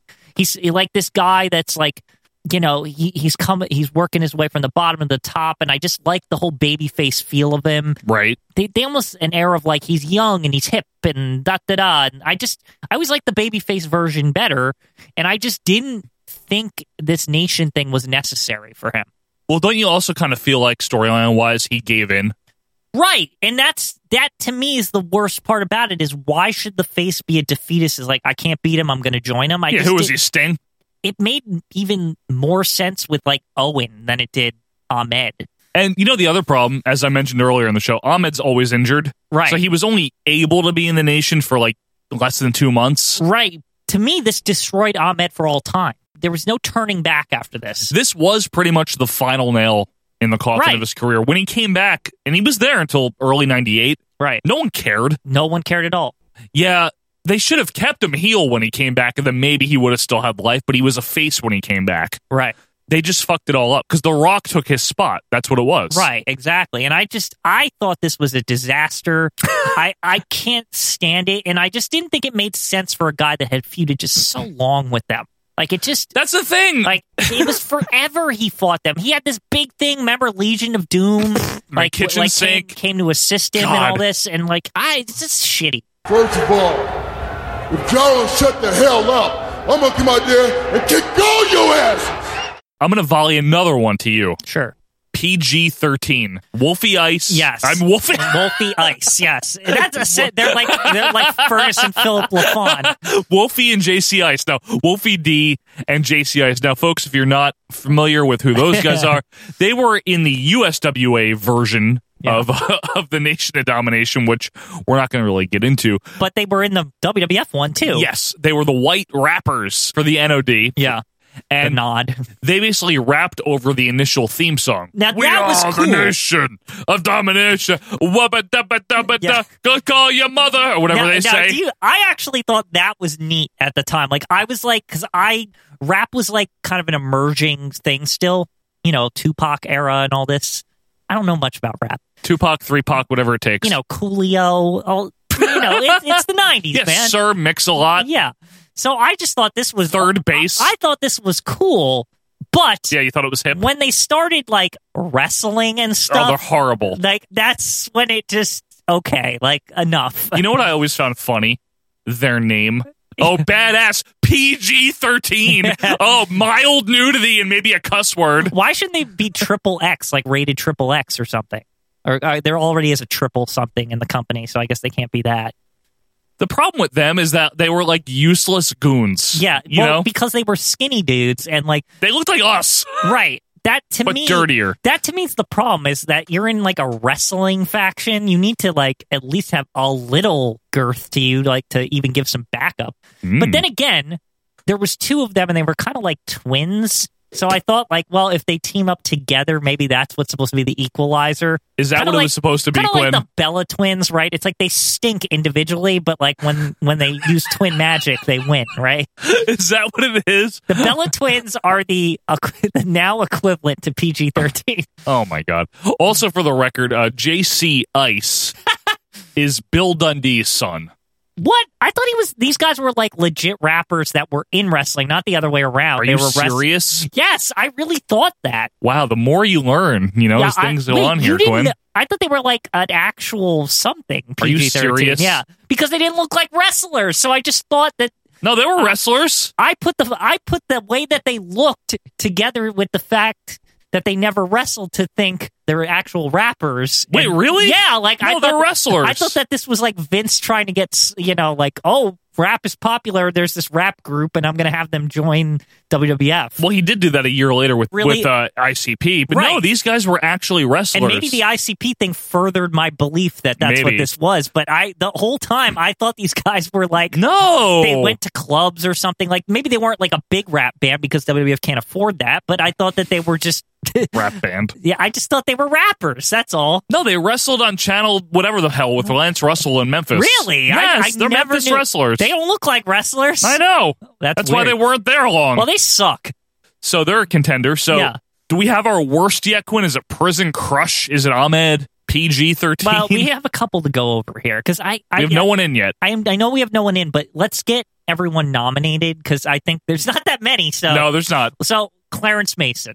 What did you think of him? Did you think he was bad or good? I think he's the best one that we've mentioned so wow, far. really? Okay. I do, because he served a purpose. He was their legal counsel. Right. And if you're doing badass stuff, you need a lawyer, right? And he was also a pretty good talker. Yeah, he wasn't that bad. Okay, so no Clarence. No, I don't think Clarence is bad. Okay, what about Owen? Owen. We had discussed how, like... I love you, Owen. Who did we compare Owen to before? I don't know, but... Either way, the point is that this was weird. I never liked this. I never liked it. And he was also the co-leader with The Rock. Yeah, to me, all this was an excuse for was though that Rock could like feud with Owen like later. Yeah, like, that's all it was, and it led to the great Jason Sensation impression. Yeah, and it also led to Owen with the caution tape gear, my least favorite Owen gear. Yeah, what the hell am I doing wearing this ridiculous outfit? I look like a damn road sign. What the hell am I? A school crossing? Best part of the Jason Sensation thing, besides like the impression itself, is the fact that he has literal caution tape on over just black trunks. It is that funny. was amazing. Yeah, that was a good touch. Yeah. I don't know why Owen was in the Nation. It was embarrassing. To me, it was a punishment. That's what I felt, because it was right after Brett got fired. It was like, you are Brett's brother. He's fired. We don't like him. So fuck you. Here's a downgrade. Well, if you think about it, Quinn, all of 98 was a punishment, because all he did was look stupid against Triple H when he was the Blackheart. Right. And then he became Danger Heart, which is not his official name, but everyone calls him that. He only started getting rebuilt when he teamed with Jarrett. Yeah. That's when that to me was that the was beginning. Okay. The beginning of the Owen Hart's good again. Believe it or not, Jeff Jarrett helped it. I always say this to you. That's the only time I ever liked Jeff Jarrett ever. That late 98, 99 when run he was there. tag team Owen Hart. I like that team a lot. Yeah, it was good. It actually is. That is the only time Jeff Jarrett was ever good. You don't like Aztec Warrior? No. All right. Well, we've been through this a lot. But Owen in the Nation, I don't like it. Failure. I hated all of it. If they wanted to turn him heel, fine, but they didn't need to put him in the Nation. No. As a kid, I remember it, because I remember he turned on Ken Shamrock. Right. That's what it was. That's how he turned heel. Shamrock was supporting him after Brett got fired, right? Shamrock was supporting him, but Shamrock was also feuding with The Rock. Right. So Owen was teaming with Shamrock against probably the Nation, I don't remember, and Owen turns on him in the match, and then all of a sudden it's like, enough's enough, it's time for a change, that whole thing, and he says damn a real lot. Yeah. And his version of the Nation music would start with enough's enough and it's time for a change, and then it go to The Rock's music. Yeah, because The Rock's music was the Nation music. Isn't that an amazing thing? Please take this aside, yes. Yeah. Isn't that on an aside, isn't that an amazing thing that The Rock's music, which has been modified to hell at this point. Oh, yeah. It's still the basis for the music is still the Nation's music. The original Nation music. Right. Yeah. His music is actually if The Rock comes out at WrestleMania this year, you are technically hearing another remix of the Nation music. There's a lot of layers to that onion, but if you peel it back early enough, you'll get We Are the Nation of Domination. The Rock's laying the smackdown.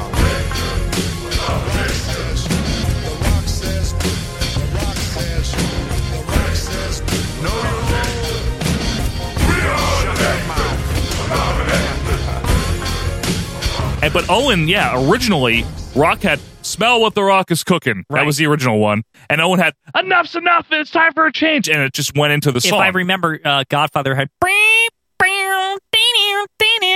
Did he? When he was in the Nation still? I think they all had individual stuff. D'Lo had his own, too. Yeah. Well, he had his own theme later, remember? You're looking at the real dude now! Yeah, that was good. Anyway, Owen, I don't think Owen is... I don't like Owen in the Nation, but what about Savio Vega? Fuck. Oh, my God.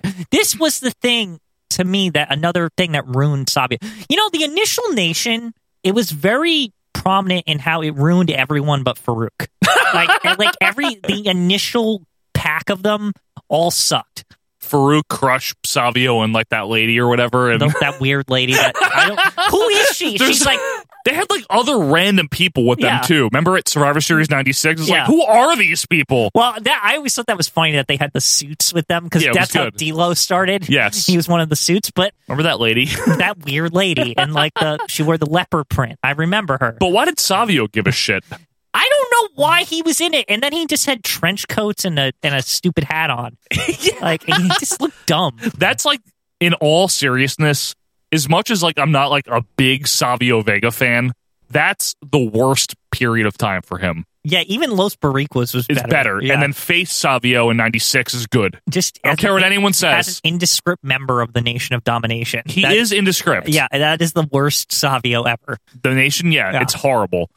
Oh, who's number one, Quinn? Okay, so I think that we've established that Crush. Let's get eligible first. Crush is eligible. Definitely JC Icy Wolf, like those guys. White Wolf. I'll count them as one. And we can't count them as two. No, they're one. They're a team.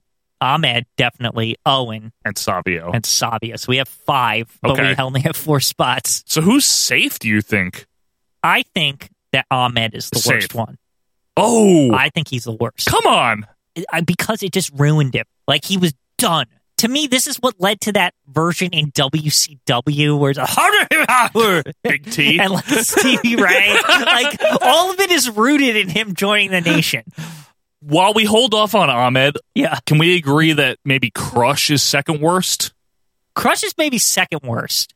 The number 1 slot competition is between JC Wolfie Ice-D and Ahmed. Personally, they're the worst. I feel like Ahmed's tenure was too short. Yeah, but it's like, it's career breaking. Like, it's so fucked up. It did break his career. It literally destroyed him. He never recovered. Well, we can both agree on PG-13 going in. Yeah, no doubt about it. We're getting them in then. Okay. The Ahmed saga here. I'm not sure. I might have to fight for him a little bit. Wow, really? Yeah, I might okay, have to. so JC Ice Wolf Productions. Yeah, Wolfie D. Wolfie Ice. LLC. For number White 1. Wolf Productions. PG-13. Die. You know, stupid name. To be honest with you, PG-13 seems like the most appropriate Death Valley nominee ever. You're right, they just actually. seem like they belong in Death Valley. Any Death Valley, right? Put them in there. They're like a giant Gonzalez. You know what I mean? Yeah, I agree. Yeah. All right, so we got PG-13 in there. Is Crush gonna make it? Well, come on, Quinn. It's Crush. I think he'll make it based off of what we have left. Come on, man. Okay, yeah. Crush I is had gonna to make look it. at what we had left. That's fine. Okay, Prison Crush. Fuck him. All right. And it led to the DOA. Yeah, that horrible faction. All right, so for number 2, Crush. Die. DOA is a faction that literally couldn't exist today. I mean, it could, but it wouldn't be a face. I don't know. Like, I think they'd have the human rights activists calling the line. Like, I don't know if they could do it. Have you seen the news lately? Yeah, I'm just saying. Even so, on like TV for a public company, I don't know if they could get away. Like, there'd just be too many complaints. I agree with it. My complaint is that they were horrible wrestlers. All right, so PG-13 and Crusher. I like that we're narrowing it down like after all the nominees. Yeah, this is our unique one. Yeah. So we have Ahmed, Owen, and Savio. Only one can be saved. Yeah. Who's definitely going in, Quinn? I can't not, in good conscience, not put Ahmed in. Like, he has to be in. Over Owen? Yes, he has to be in Death Valley. There's no way. Because Owen's career wasn't ruined by this. Owen's career was ruined before this. It was ruined Honestly, the day Bret Hart got fired. Correct. Like, and then Triple H and Shawn just treated him like crap on screen. Yeah. No one took him seriously. Sergeant Slaughter with the powder with Chyna and the Triple H match at WrestleMania. Owen always loses, looks stupid. If anything, this might be controversial. And it might be... Hide your husband, hide your kids. In a sense, what Bret did in Montreal was selfish because of what happened to Owen. Shut up. Think about that. Think about his brother's career and British Bulldog's career was ruined. No, it wasn't. Bulldog was able to get out of his contract. Right, but he went to WCW. What the fuck did they Bret Hart went to WCW and his career was ruined. Yes, but the British Bulldog comes back. I was watching a Nitro the other day. He's just generic British Bulldog and garbage. Bret Hart was generic. Yeah, but Bret was booked at the top is the point. When? Near the end. He was the world champion, in WWF, you mean? No, in WCW. Yeah, it took 2 years. How are we arguing about Bret Hart? My point is that Owen, how are you calling it selfish because of Owen? Everyone in the Hart Foundation was booked like shit wherever they went after that. To be fair to the late Jim Neidhart and the late Davey Boy Smith, what the fuck else are you going to do with them in 1998? The British Bulldog was still The British Bulldog was okay, he was but I mean, fine. Neidhart. Yeah, Neidhart's curve. What are you going to do with them? Well, I'm just saying. Remember when DX gave him the low blow and it was funny? It was really funny. As far as Brett, whatever you think of him leaving in the screw job, Owen tried to get out of the contract. Vince wouldn't let him. Right, and for that he was caution tape and Nation of Domination, and like he wasn't even. Why was he in the Nation? But you're blaming Bret Hart for all of this. I mean, what else? There, honestly, are you serious right now? Why are you blaming Bret Owen Hart? be in that predicament if Bret didn't go out the way he did? Owen could have also said, you know what, I'm going to not wrestle anymore. Yeah, and then he couldn't wrestle for 3 years or something? So? He didn't. How's he going to make money? He wanted to get out of the wrestling business and become a fireman. With the other fireman? Yeah, with Bruce. Yeah. Or Keith or whatever one it is. The really skinny one. So is Owen worse than Ahmed then? Okay, good. No, he isn't. That's what I'm trying to say. Damn it. I think Owen's career was ruined less by being in the Nation than Ahmed. That was the point. I have a hot take for you. Yeah. I think Ahmed's career was ruined by being a very bad professional wrestler that always got injured or that's hurt true, people. But the Nation, Joe, the Nation, you even said it on this podcast earlier. What? This was what finished him off. It was the final death knell. It was. This was the final blow. So Savio Vega can be number 3, and we'll fight it out between Owen and Ahmed. Fine. Because Savio should make it. Savio's a shoo-in because he just sucks. Kerry Von Erich is too. Yeah. For number 3, Savio Vega. Die.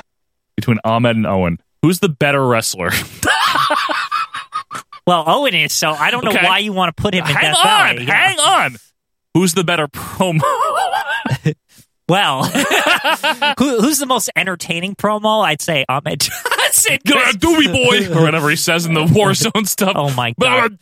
Are you got to drop that promo from Warzone? Oh, I will. Don't worry. Where he says Doobie boy or whatever. Hey, if you want to play like that, there ain't nothing between us but air up Doobie boy. So you're telling me that Ahmed was hurt worse by joining the Nation than Owen was? No doubt about that.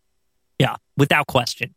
Owen had a career. It wasn't as great. Ahmed, nothing. It was just, he wore a backwards, hat or something in WCW with Stevie Ray. And did he even wrestle ever in WCW after that? I don't even know. Probably. But the thing is that Ahmed got injured. Mm-hmm. If he had not gotten injured whilst in the Nation of Domination, who knows how that would have turned out? I'm just saying, I just think that it wouldn't have turned out. I just think he was done the moment he joined because it's you were in a big feud with the Nation, right? He was a face. The whole time. And what does he do? He feuds with them for a year, and then he's like, I can't beat him. He's a quitter. I don't care about this guy ever. I would never care ever after that. But Owen joined for the same reason. He was like, I've had enough of all this. It's time for a change. But Owens was rational. Come on. Think about it. He was in a faction feuding with another faction. Now he's by himself. He's the lone heart. What the fuck is he supposed to do? Keep his head up and keep fighting like Ahmed should have, like you said. Yeah, but Ahmed was fighting from day one. Owen was a member of a faction. So Owen's the lesser of the two is what you're saying. Yeah, I think... So he should go... But I think everything... So he should go in Death Valley. No, because I think Owen, he at least got something out of being in the Nation. I think Ahmed it ruined him. What did Owen get out of being in the Nation except stupid attire? Got him a feud with The Rock. No, he was a team with The Rock. No, but remember they feuded later. Owen and The Rock never feuded. Yeah, didn't they? Oh, no, they didn't. What are you talking about? He got him a feud with Triple H is what I meant. No, he had that already earlier in 98. Try again. Cut this out. Last try. No, I like this. Try again. No, I can't remember now. He feuded with somebody out of it. He just teamed with Jeff Jarrett when the Nation disbanded. Are you sure about that? Quinn. Okay. I can't believe we're putting Owen Hart in Death Valley over Ahmed Johnson. How are we doing that? Hang on here. There's a very mature way to handle this. Evens or odds. Rock, paper, scissors, but Can you we put just up play one rock, paper, scissors? Because I don't like evens or odds. Okay. So... Okay, here we go. If I win, yeah, Owen Hart goes in. I can't believe if you want to you put win, Ahmed Johnson goes in. 2 out of 3 falls. Okay. All right? I'll announce it. Yeah. Rock, 1, 2, 3. Shoot. Tie. Scissors, scissors. Scissors. Rock, paper, scissors, shoot. Quinn with The Rock beating the scissors. So okay. 1-0 Quinn. All right. Rock, paper, scissors. Ha! Paper. Paper. Rock, paper, scissors. Oh, The Rock gets the scissors this time. 1-1. We're not making this up. It really is real. 1-1. Check out the Raw feed. Yeah. All right, this is the final fall. Rock, paper, scissors. Ha! Covers The Rock. The paper covers The Rock. The paper's champion. Which means Owen Hart, and I love you, Owen. I can't believe you're putting Owen Hart in anything. But I love you, Owen.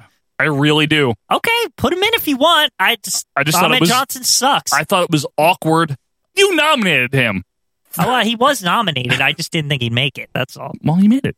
You didn't think I beat you in rock, paper, scissors, did you? Okay, then. For number 4. I just thought you wouldn't want a Hart in Death Valley. I like Owen Hart a real lot, but I didn't like him in the Nation. We should do the Rushmore Death Valley of Hart family members.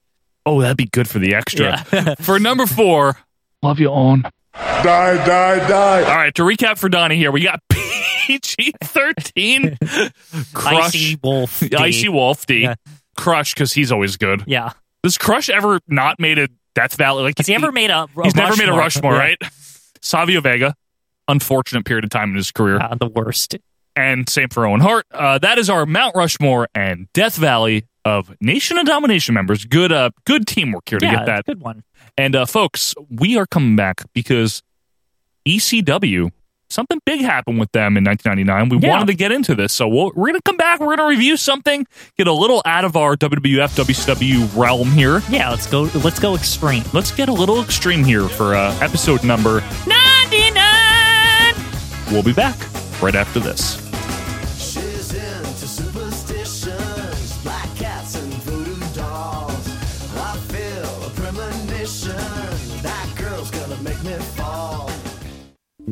Hi, Tom Bodette for Motel 6. Well, since this Y2K computer bug is going to plunge our civilization into an era of complete and utter darkness, it makes sense to see the light at Motel 6 before it's too late. That way you can enjoy the apocalypse from your clean, comfortable room as the world outside crumbles and comes to an end. Or not. Call 1-800-4-MOTEL-6 and we'll leave the light on for you. And welcome back, wrestling fans, to our Vantage Point, the Retro Wrestling Podcast. Thanks for being with us here on episode number 99. Thank you very much, Quinn. Quinn, did you know there are other wrestling podcasts out there? There are? Yeah, there are, and they're independent ones. You know, no big names, no big sponsors, no big Conrad, but there's other quality wrestling podcasts out there. I thought we were the only one that had no sponsors. I thought we were just by ourselves, all lonely. No, there's other ones out there, and we're going to shout them out. You know, some friends of the show that we like to support. Let's start with the Wrestling Podcast About Nothing, WPAN. That's a show, Quinn, that is hosted by two guys that have actually worked in the business. One is an independent wrestling referee that is currently on an extended hiatus. That'd be Mean Mike Big Daddy Crockett. Right, the biggest of daddies. The biggest of daddies, the meanest of Mikes. And another big guy that hosts the show with him is a wrestler, Quinn. He's ROH's own, the Kingpin, Brian Malonis. Yes, the Wine City Whaler himself. I'm looking forward to hopefully seeing him at the April MSG show. I hope he's there. I hope he's there too. But if he's not there, he is every week with Mike Crockett. And what these guys do is they bring their perspective as guys that have worked in the business. They bring that to their podcast. So sometimes you'll get an interview with some people maybe that they've worked with or they know. You get some inside perspective, but also fan recollections. Great show. Check them out every Monday. The Wrestling Podcast About Nothing, WPAN. Also check out on Thursdays, Greetings from Allentown, GF Allentown. Quinn, that's a one-man show. What do they say? One is the loneliest number? One is the loneliest number, that you ever knew? That you ever knew. That's and the song. Petey Winston, Quinn, is quite an artiste if I ever knew one. He's Artie. He is Artie Winston. Artie Winston. And what he does is each week, under the pretense of a retro wrestling show, he'll review something, but he will interweave into that some recollections, some anecdotes, asides, stories about how he was in the ER and things like that. Yeah, the show? Yeah. I didn't listen to that episode. Was it the show or was it the emergency room, actually. The emergency room. Yes. It's quite a unique show. It's really a great podcast, and it is called GF Allentown.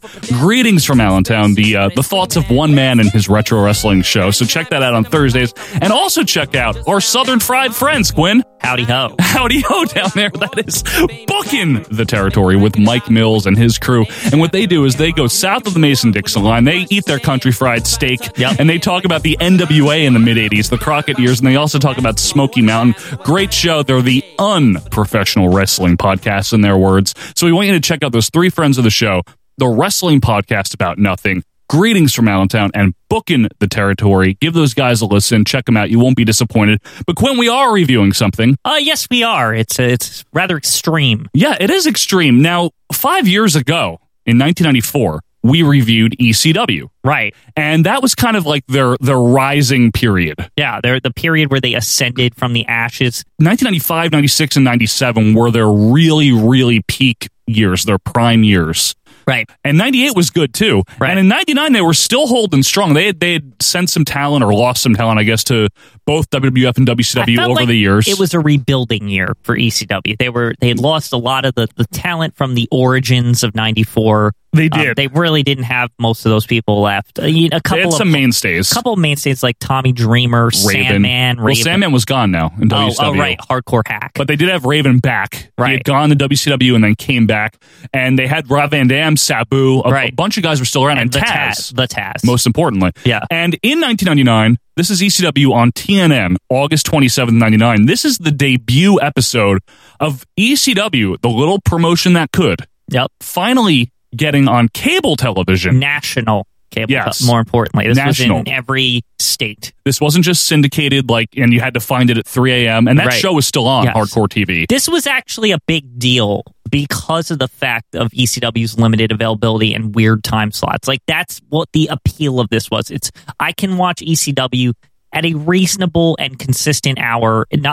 Friday nights. Reasonable meaning for them, like it was like 10 or 11 o'clock. But still, the point is that it was on at this hour consistently every night on the same channel throughout the country. And it was a big deal. Now, it was on TNN. Now, TNN had previously been known as the Nashville Network, which howdy ho down there with your tractor pulls and all that stuff. Right. No self-respecting Southerner uses instant grits. Kind of the either the competitor or maybe they coexisted with CMT, Country Music Television. Right. Similar show. A little bit of country, a little bit of rock and roll. No, and a little bit of it had like sports that are down south. Like I know it had like sports. No, like bull riding and stuff like that. You don't consider bull riding a sport? I guess I do, Quinn. I don't want to offend anybody. It's a very hard sport, actually. It is very hard to do. You can also do it at your local bar for a quarter. But TNN had gotten rid of the Nashville Network branding in 1998. Right. At this point, they were just known as TNN. In 2000, when the WWF hopped on in September, they were in the midst of their transition, which was like a year-long transition to slowly push out a lot of the regional Nashville-y stuff. Yeah, and they were transitioning. They wanted to be a men's interest-focused network. Like, that's kind of what they were going for. Like, I don't begrudge them for the idea because you had Lifetime television for women. They were going to be the television for men. Like that's literally what the concept was. You're absolutely right, and that would become Spike TV in the early 2000s. Yeah. But right now we're in the midst of that transition, but what better way to get some ratings to welcome this new change than the wrestling show, the third largest promotion that there was at this point in the US. One of the most popular things amongst men. It actually was. Yeah. And let's see how they did. Now, obviously, we know how it wound up. This cost them a lot of money to actually be on this network because of the production values that were required, which we'll touch on. Yeah. And also, TNN meddled. There was some meddling. Well, we'll see that later with some of the plugs in the middle of this show. And they gave Paul a hard time about a lot of things, but it was a great start, I would say. So let's get right into it, Quinn. This is available on the WWE Network, and that's the version we're using for the sake of quality purposes. Right, and if you want to find it, so WWE marks, it's all in the same section, so it's a little confusing. It's all under ECW's the television programming section. It is. However, the original show was called ECW Hardcore TV, and by this point, 1999, you'll see Hardcore TV 300, whatever the fuck, right? Yep. But by differentiating them, they split them off. This is just called ECW Wrestling. ECW Wrestling. Number one. So, number one. So if you're looking for it, that's what it is. That's how you find it. And we get a cold open, or perhaps I should say a hot open, with the Dudleys throwing Balls Mahoney through a flaming table. That's literally the first thing. It fades in kind of, and they just immediately light it on fire the moment it fades in. It's perfect. It is. It's very emblematic of ECW. Right. Joey Styles says, this is not WWF. It's not WCW. It's ECW on TNN. This is not the WWF. This is not WCW. This is ECW on TNN. You also like the intro, you said? Yes, I like it because I like that monolithic, like, the logo coming out of, like, rocks or something. Right. I just always thought, I don't know, it just fits the show. Like, it's fine. It's like, oh, there's, like, 3D graphics, you know? Like, it wasn't just, like, a graphic on the screen. Right. Like, I don't know, it's just better. So in the intro, RVD kicks Jerry Lynn. You said that was the best tights that Jerry Lynn had in his career. It's true. It's, like, the shiny ones. Yeah. They're, like, a little loose, but not, like, they're perfect. That's the Jerry Lynn I expect. Like, he looks like he's sort of from the future. Yeah, a little futuristic. But he's not yet the wrestler Mickey Rooney or whatever.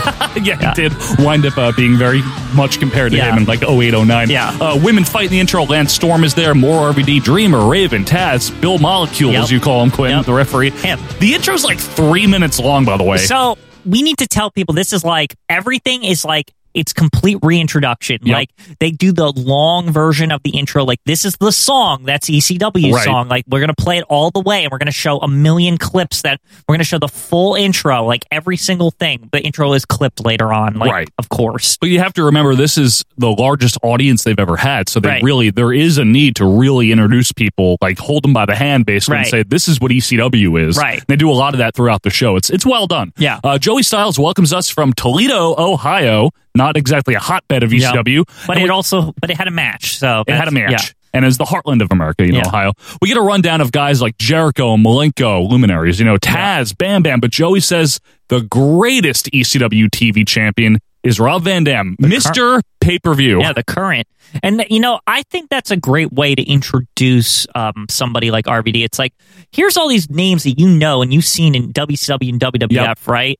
But you know who the greatest champion of them all is? The guy that we have. Yep. The guy that's the current champion. Like, that's awesome. Yep. That's perfect. That's like exactly what you should be saying. Absolutely. So RVD enters with Bel Alfonso. We get clips of him winning the belt from Bam Bam a long time ago. This is in the middle of RVD's like almost 2-year run as TV champ. And his music is very overdubbed with some generic punk stuff. If it didn't screw up the commentary, I don't care. Yeah, really, I know. Honestly, it's hard with ECW because they used a lot of licensed music. Yes, I can't really begrudge WWE. Like they had to. How could they even track down all these people? There's like hundreds of episodes, thousands maybe episodes throughout their library of stuff. They do what they have to do. You can still hear Joe on commentary, so it's not. It's faint though. It's faint, but it's not super low. I've seen much worse on the network, so this is fine.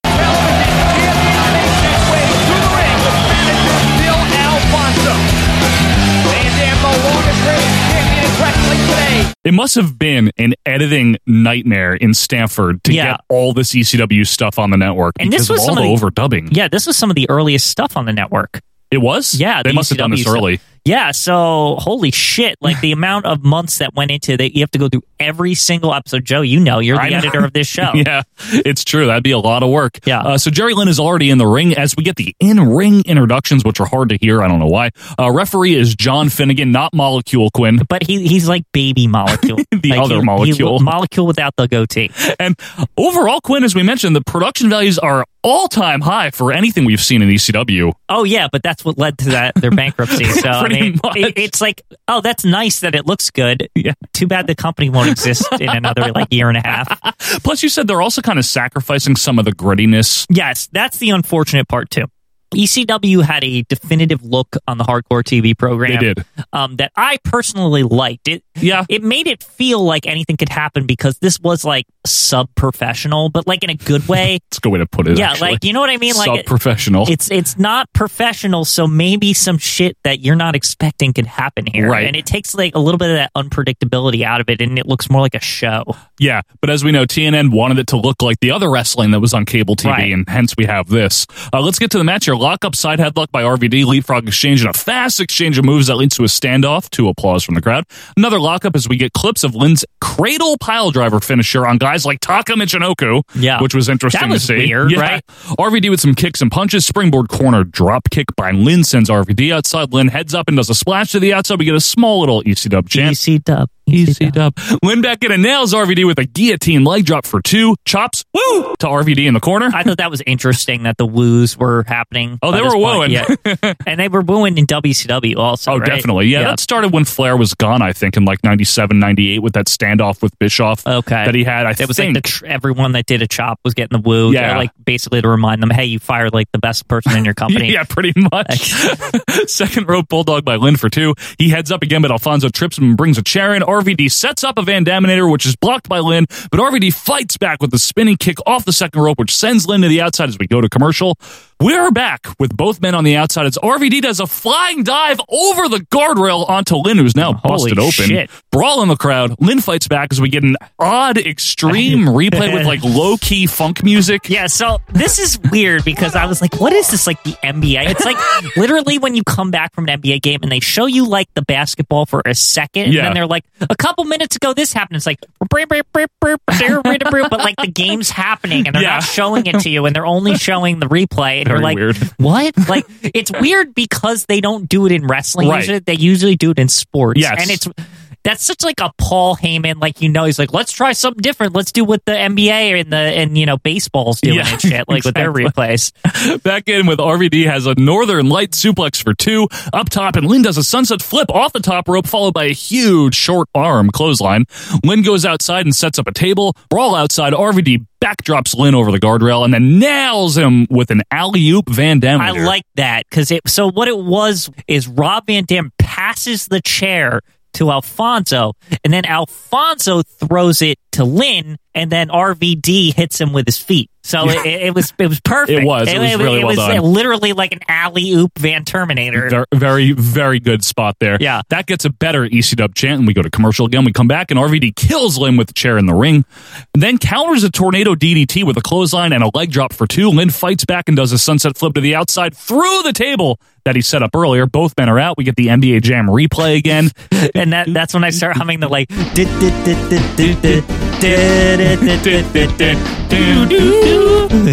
RVD misses a spin kick and Lynn whacks Alfonso with a chair, followed by a German suplex for 2. Body slam and Lynn heads up, but is mule kicked in the face by RVD. That was rough. Rough kick. That was rough. He did not fuck around. That was just like he didn't even with like the side of his foot, like the actual sole, like in his fucking face. Beautiful. Then RVD goes up, sets up a top rope belly to belly, but Lynn tries to reverse, and they both kind of just awkwardly fall off, which the crowd chants "You fucked up" to him. I didn't think it was the worst. It wasn't I've the ever worst. seen. It looked like a legitimate botch, but it looked like one of those like.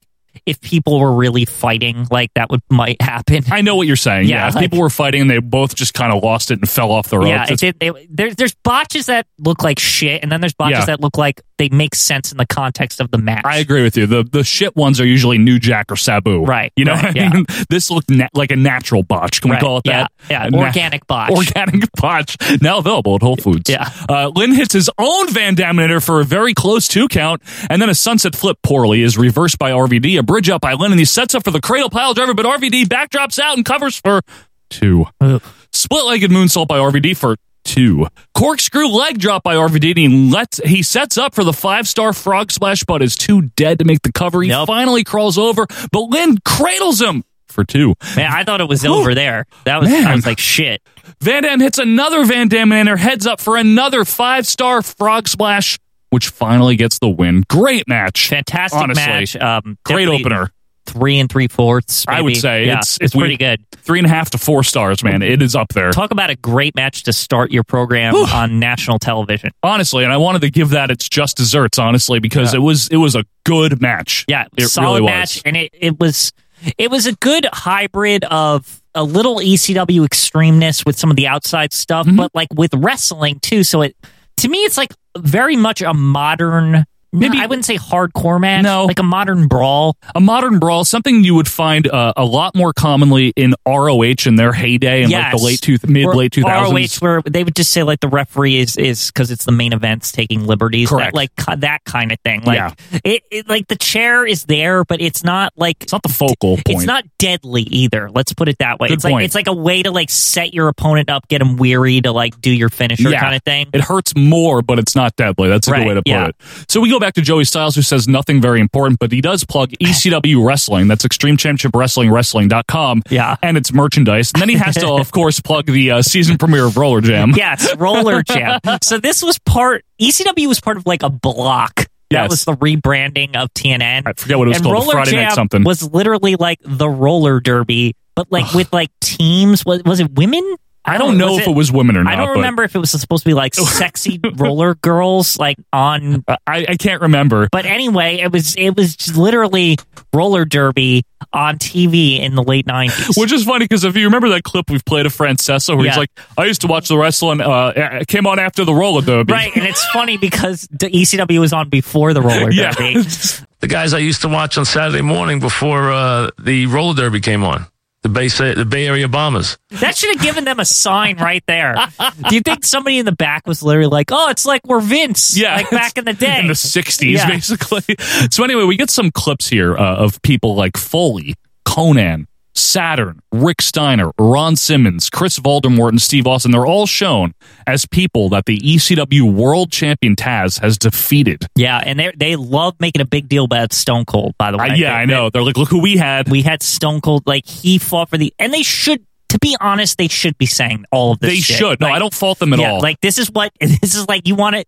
Here's all these people they wanted this title belt. And Taz beat all of them at some point or another. Taz beat them. And Austin, to be fair, though, if you know the wrestling, he was only there for, 6 weeks? It wasn't that long. And they're taking this out of context, too, because it's like, basically, like, these guys fought Taz at one point, not when he was the ECW champion. No, a long time ago. Yeah, exactly. But it's just, I think they did like what they needed to do. Like, I agree. You gotta stretch the truth a little bit. You gotta give the hyperbole. Yeah, it's not unheard of in wrestling. They fought Taz. Yeah, these guys, they fought Taz. Right. We then get clips of Shane Douglas throwing down the NWA title. Of course, we all know that. But it was 5 years ago to the day, August 27th. I thought that was interesting. 1994, yeah.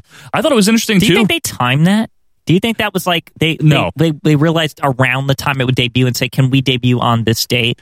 No, because you can't change when a Friday is, Quinn. Yeah, I guess. I think they used it to their advantage. Right. And I think if August 27th, 99 wasn't a Friday, they would have just still said like it was about 5 years ago. I think they would have shown it anyway. 5 years. I mean, it's a long time. To be the champion, too. And they've been good these 5 years. Yeah. So Joey says this changed the course of professional wrestling history forever. And you said, well, it's kind of true. Yeah, it did. It started like Extreme Championship Wrestling, and it started, a style that would go on to be one of the most popular things of the 90s. I agree with you. Yeah. He also calls the ECW arena infamous, which I agree. I guess, but you know who I'd say is more infamous? What? Sirhan. Thank you. Second reference. Sirhan. How often can I get in a Famous Assassins of the 60s into an OVP show? Sirhan. It's a great name. So we get clips now of Raven, Dreamer, Sandman, who Joey says is now in WCW as Hardcore Hack. Yeah. I wouldn't mention that. Yeah, no, because they're trying to get the rub from WCW.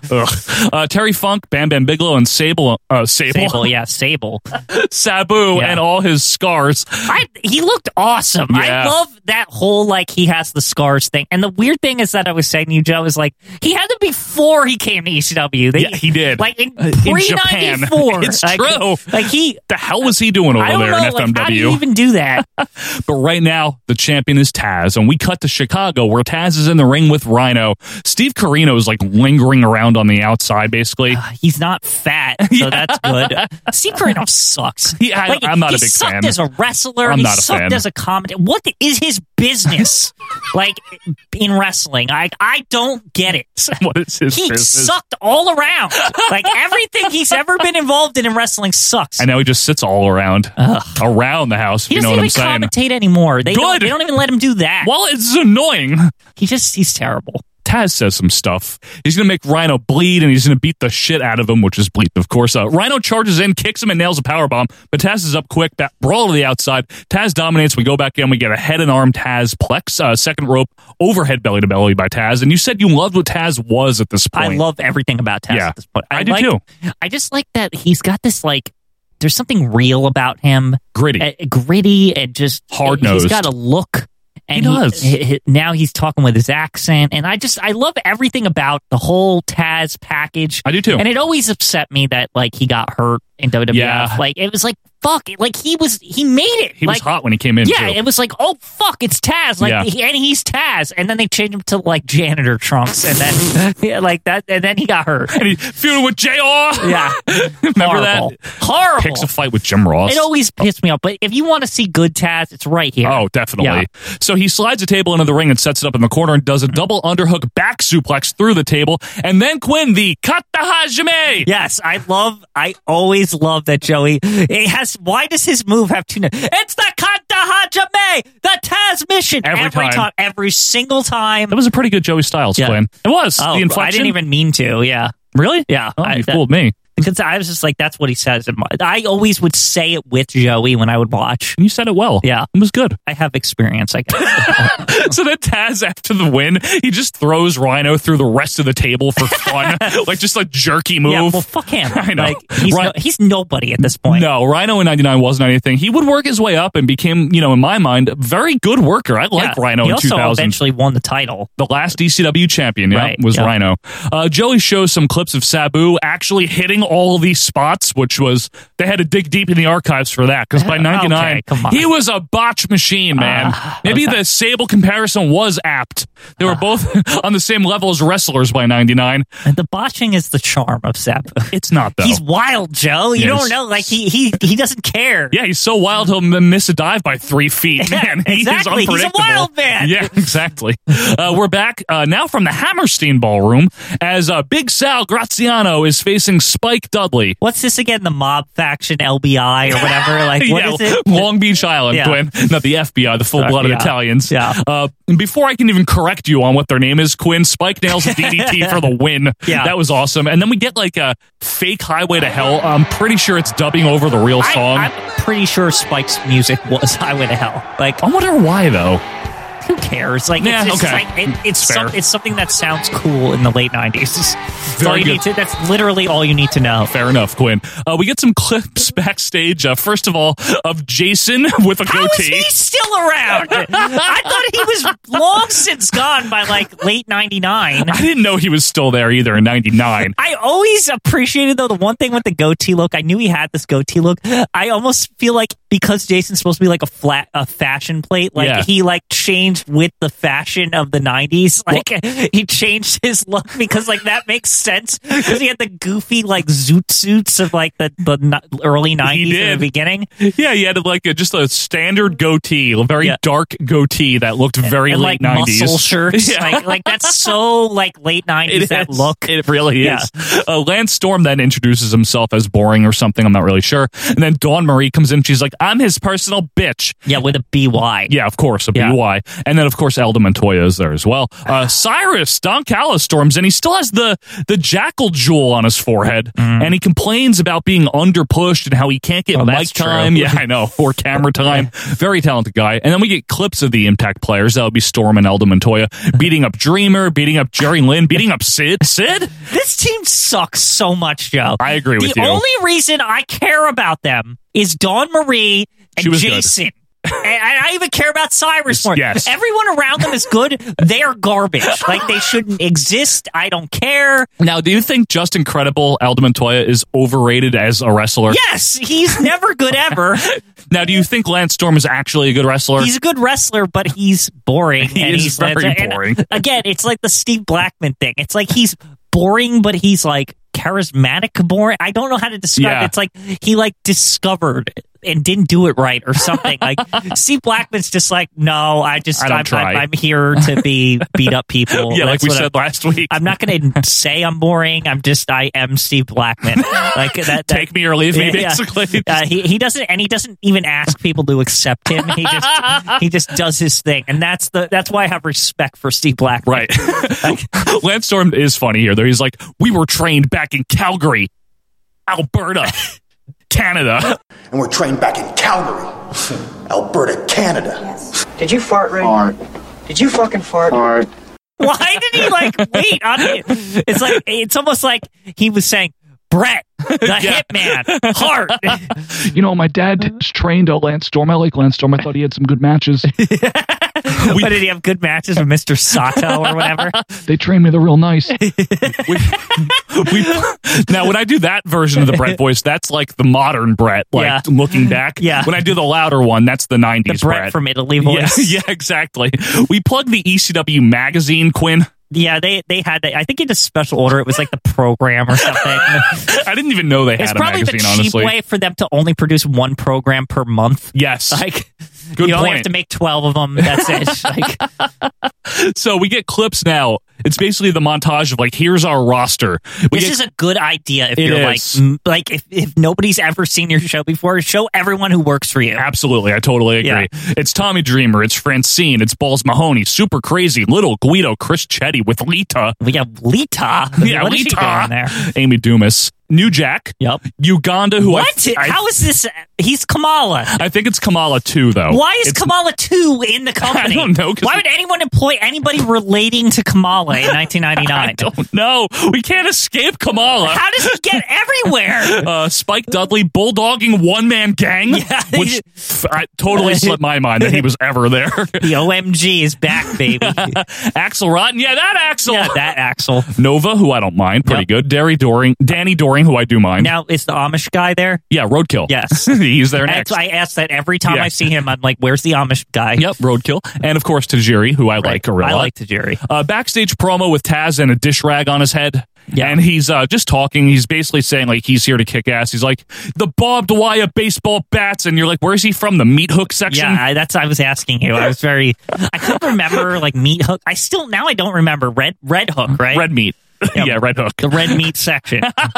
Of your local grocer. Of your loins. He's also like, you got the superstars that have been through the doors of Extreme Championship Wrestling, and he calls Chris Jericho the Millennium Man. Yeah, he can say it's Millennium wrong. The Millennium Man, Chris Jericho. That's amazing. Which is amazing because in 1999, that particular word, millennium, was a buzzword. Like, it was a buzzword. It was on the tip of everyone's tongues. And he was like, how did he say it? Manilium. Like linoleum or something. How the fuck do you mess that up? I don't know, but I wouldn't correct him if I were there.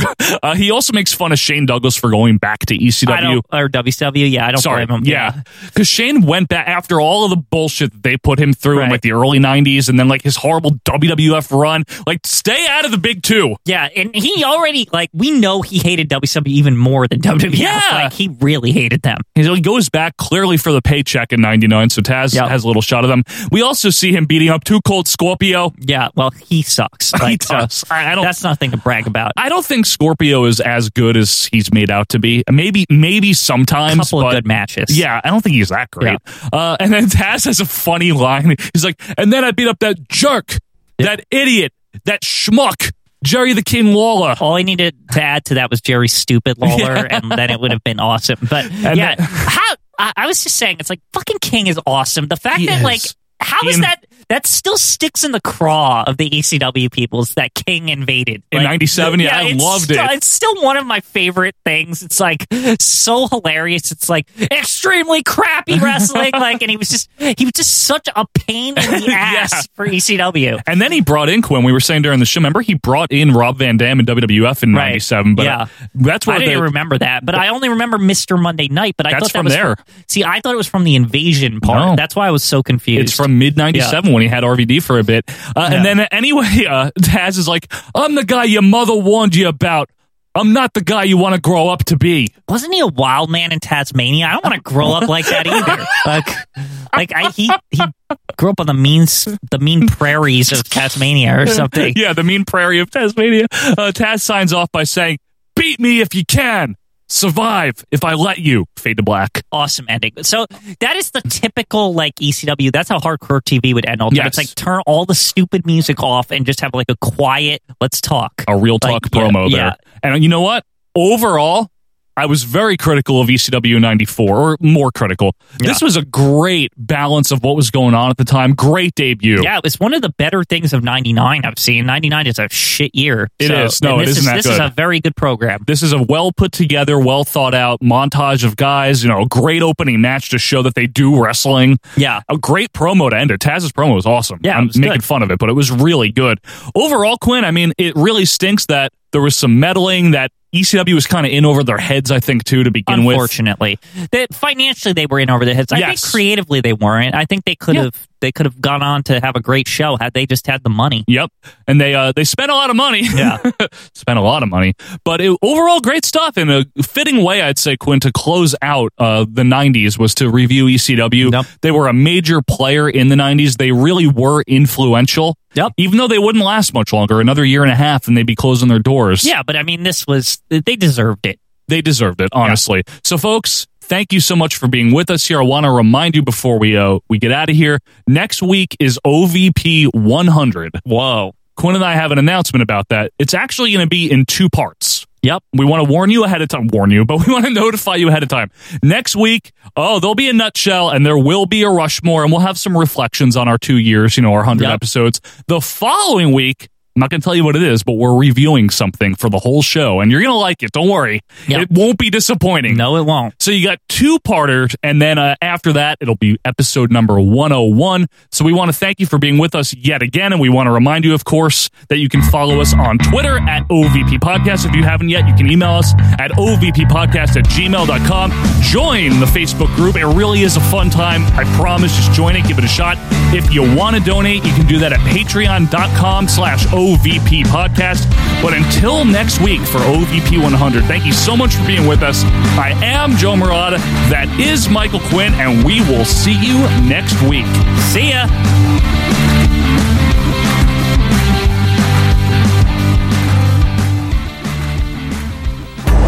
I've always been set in my ways. So when Subaru told me they were changing my Outback, I was a tad concerned. Truth is, they just made it better.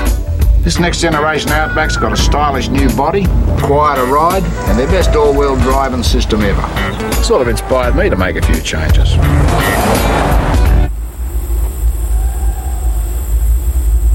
I think this works.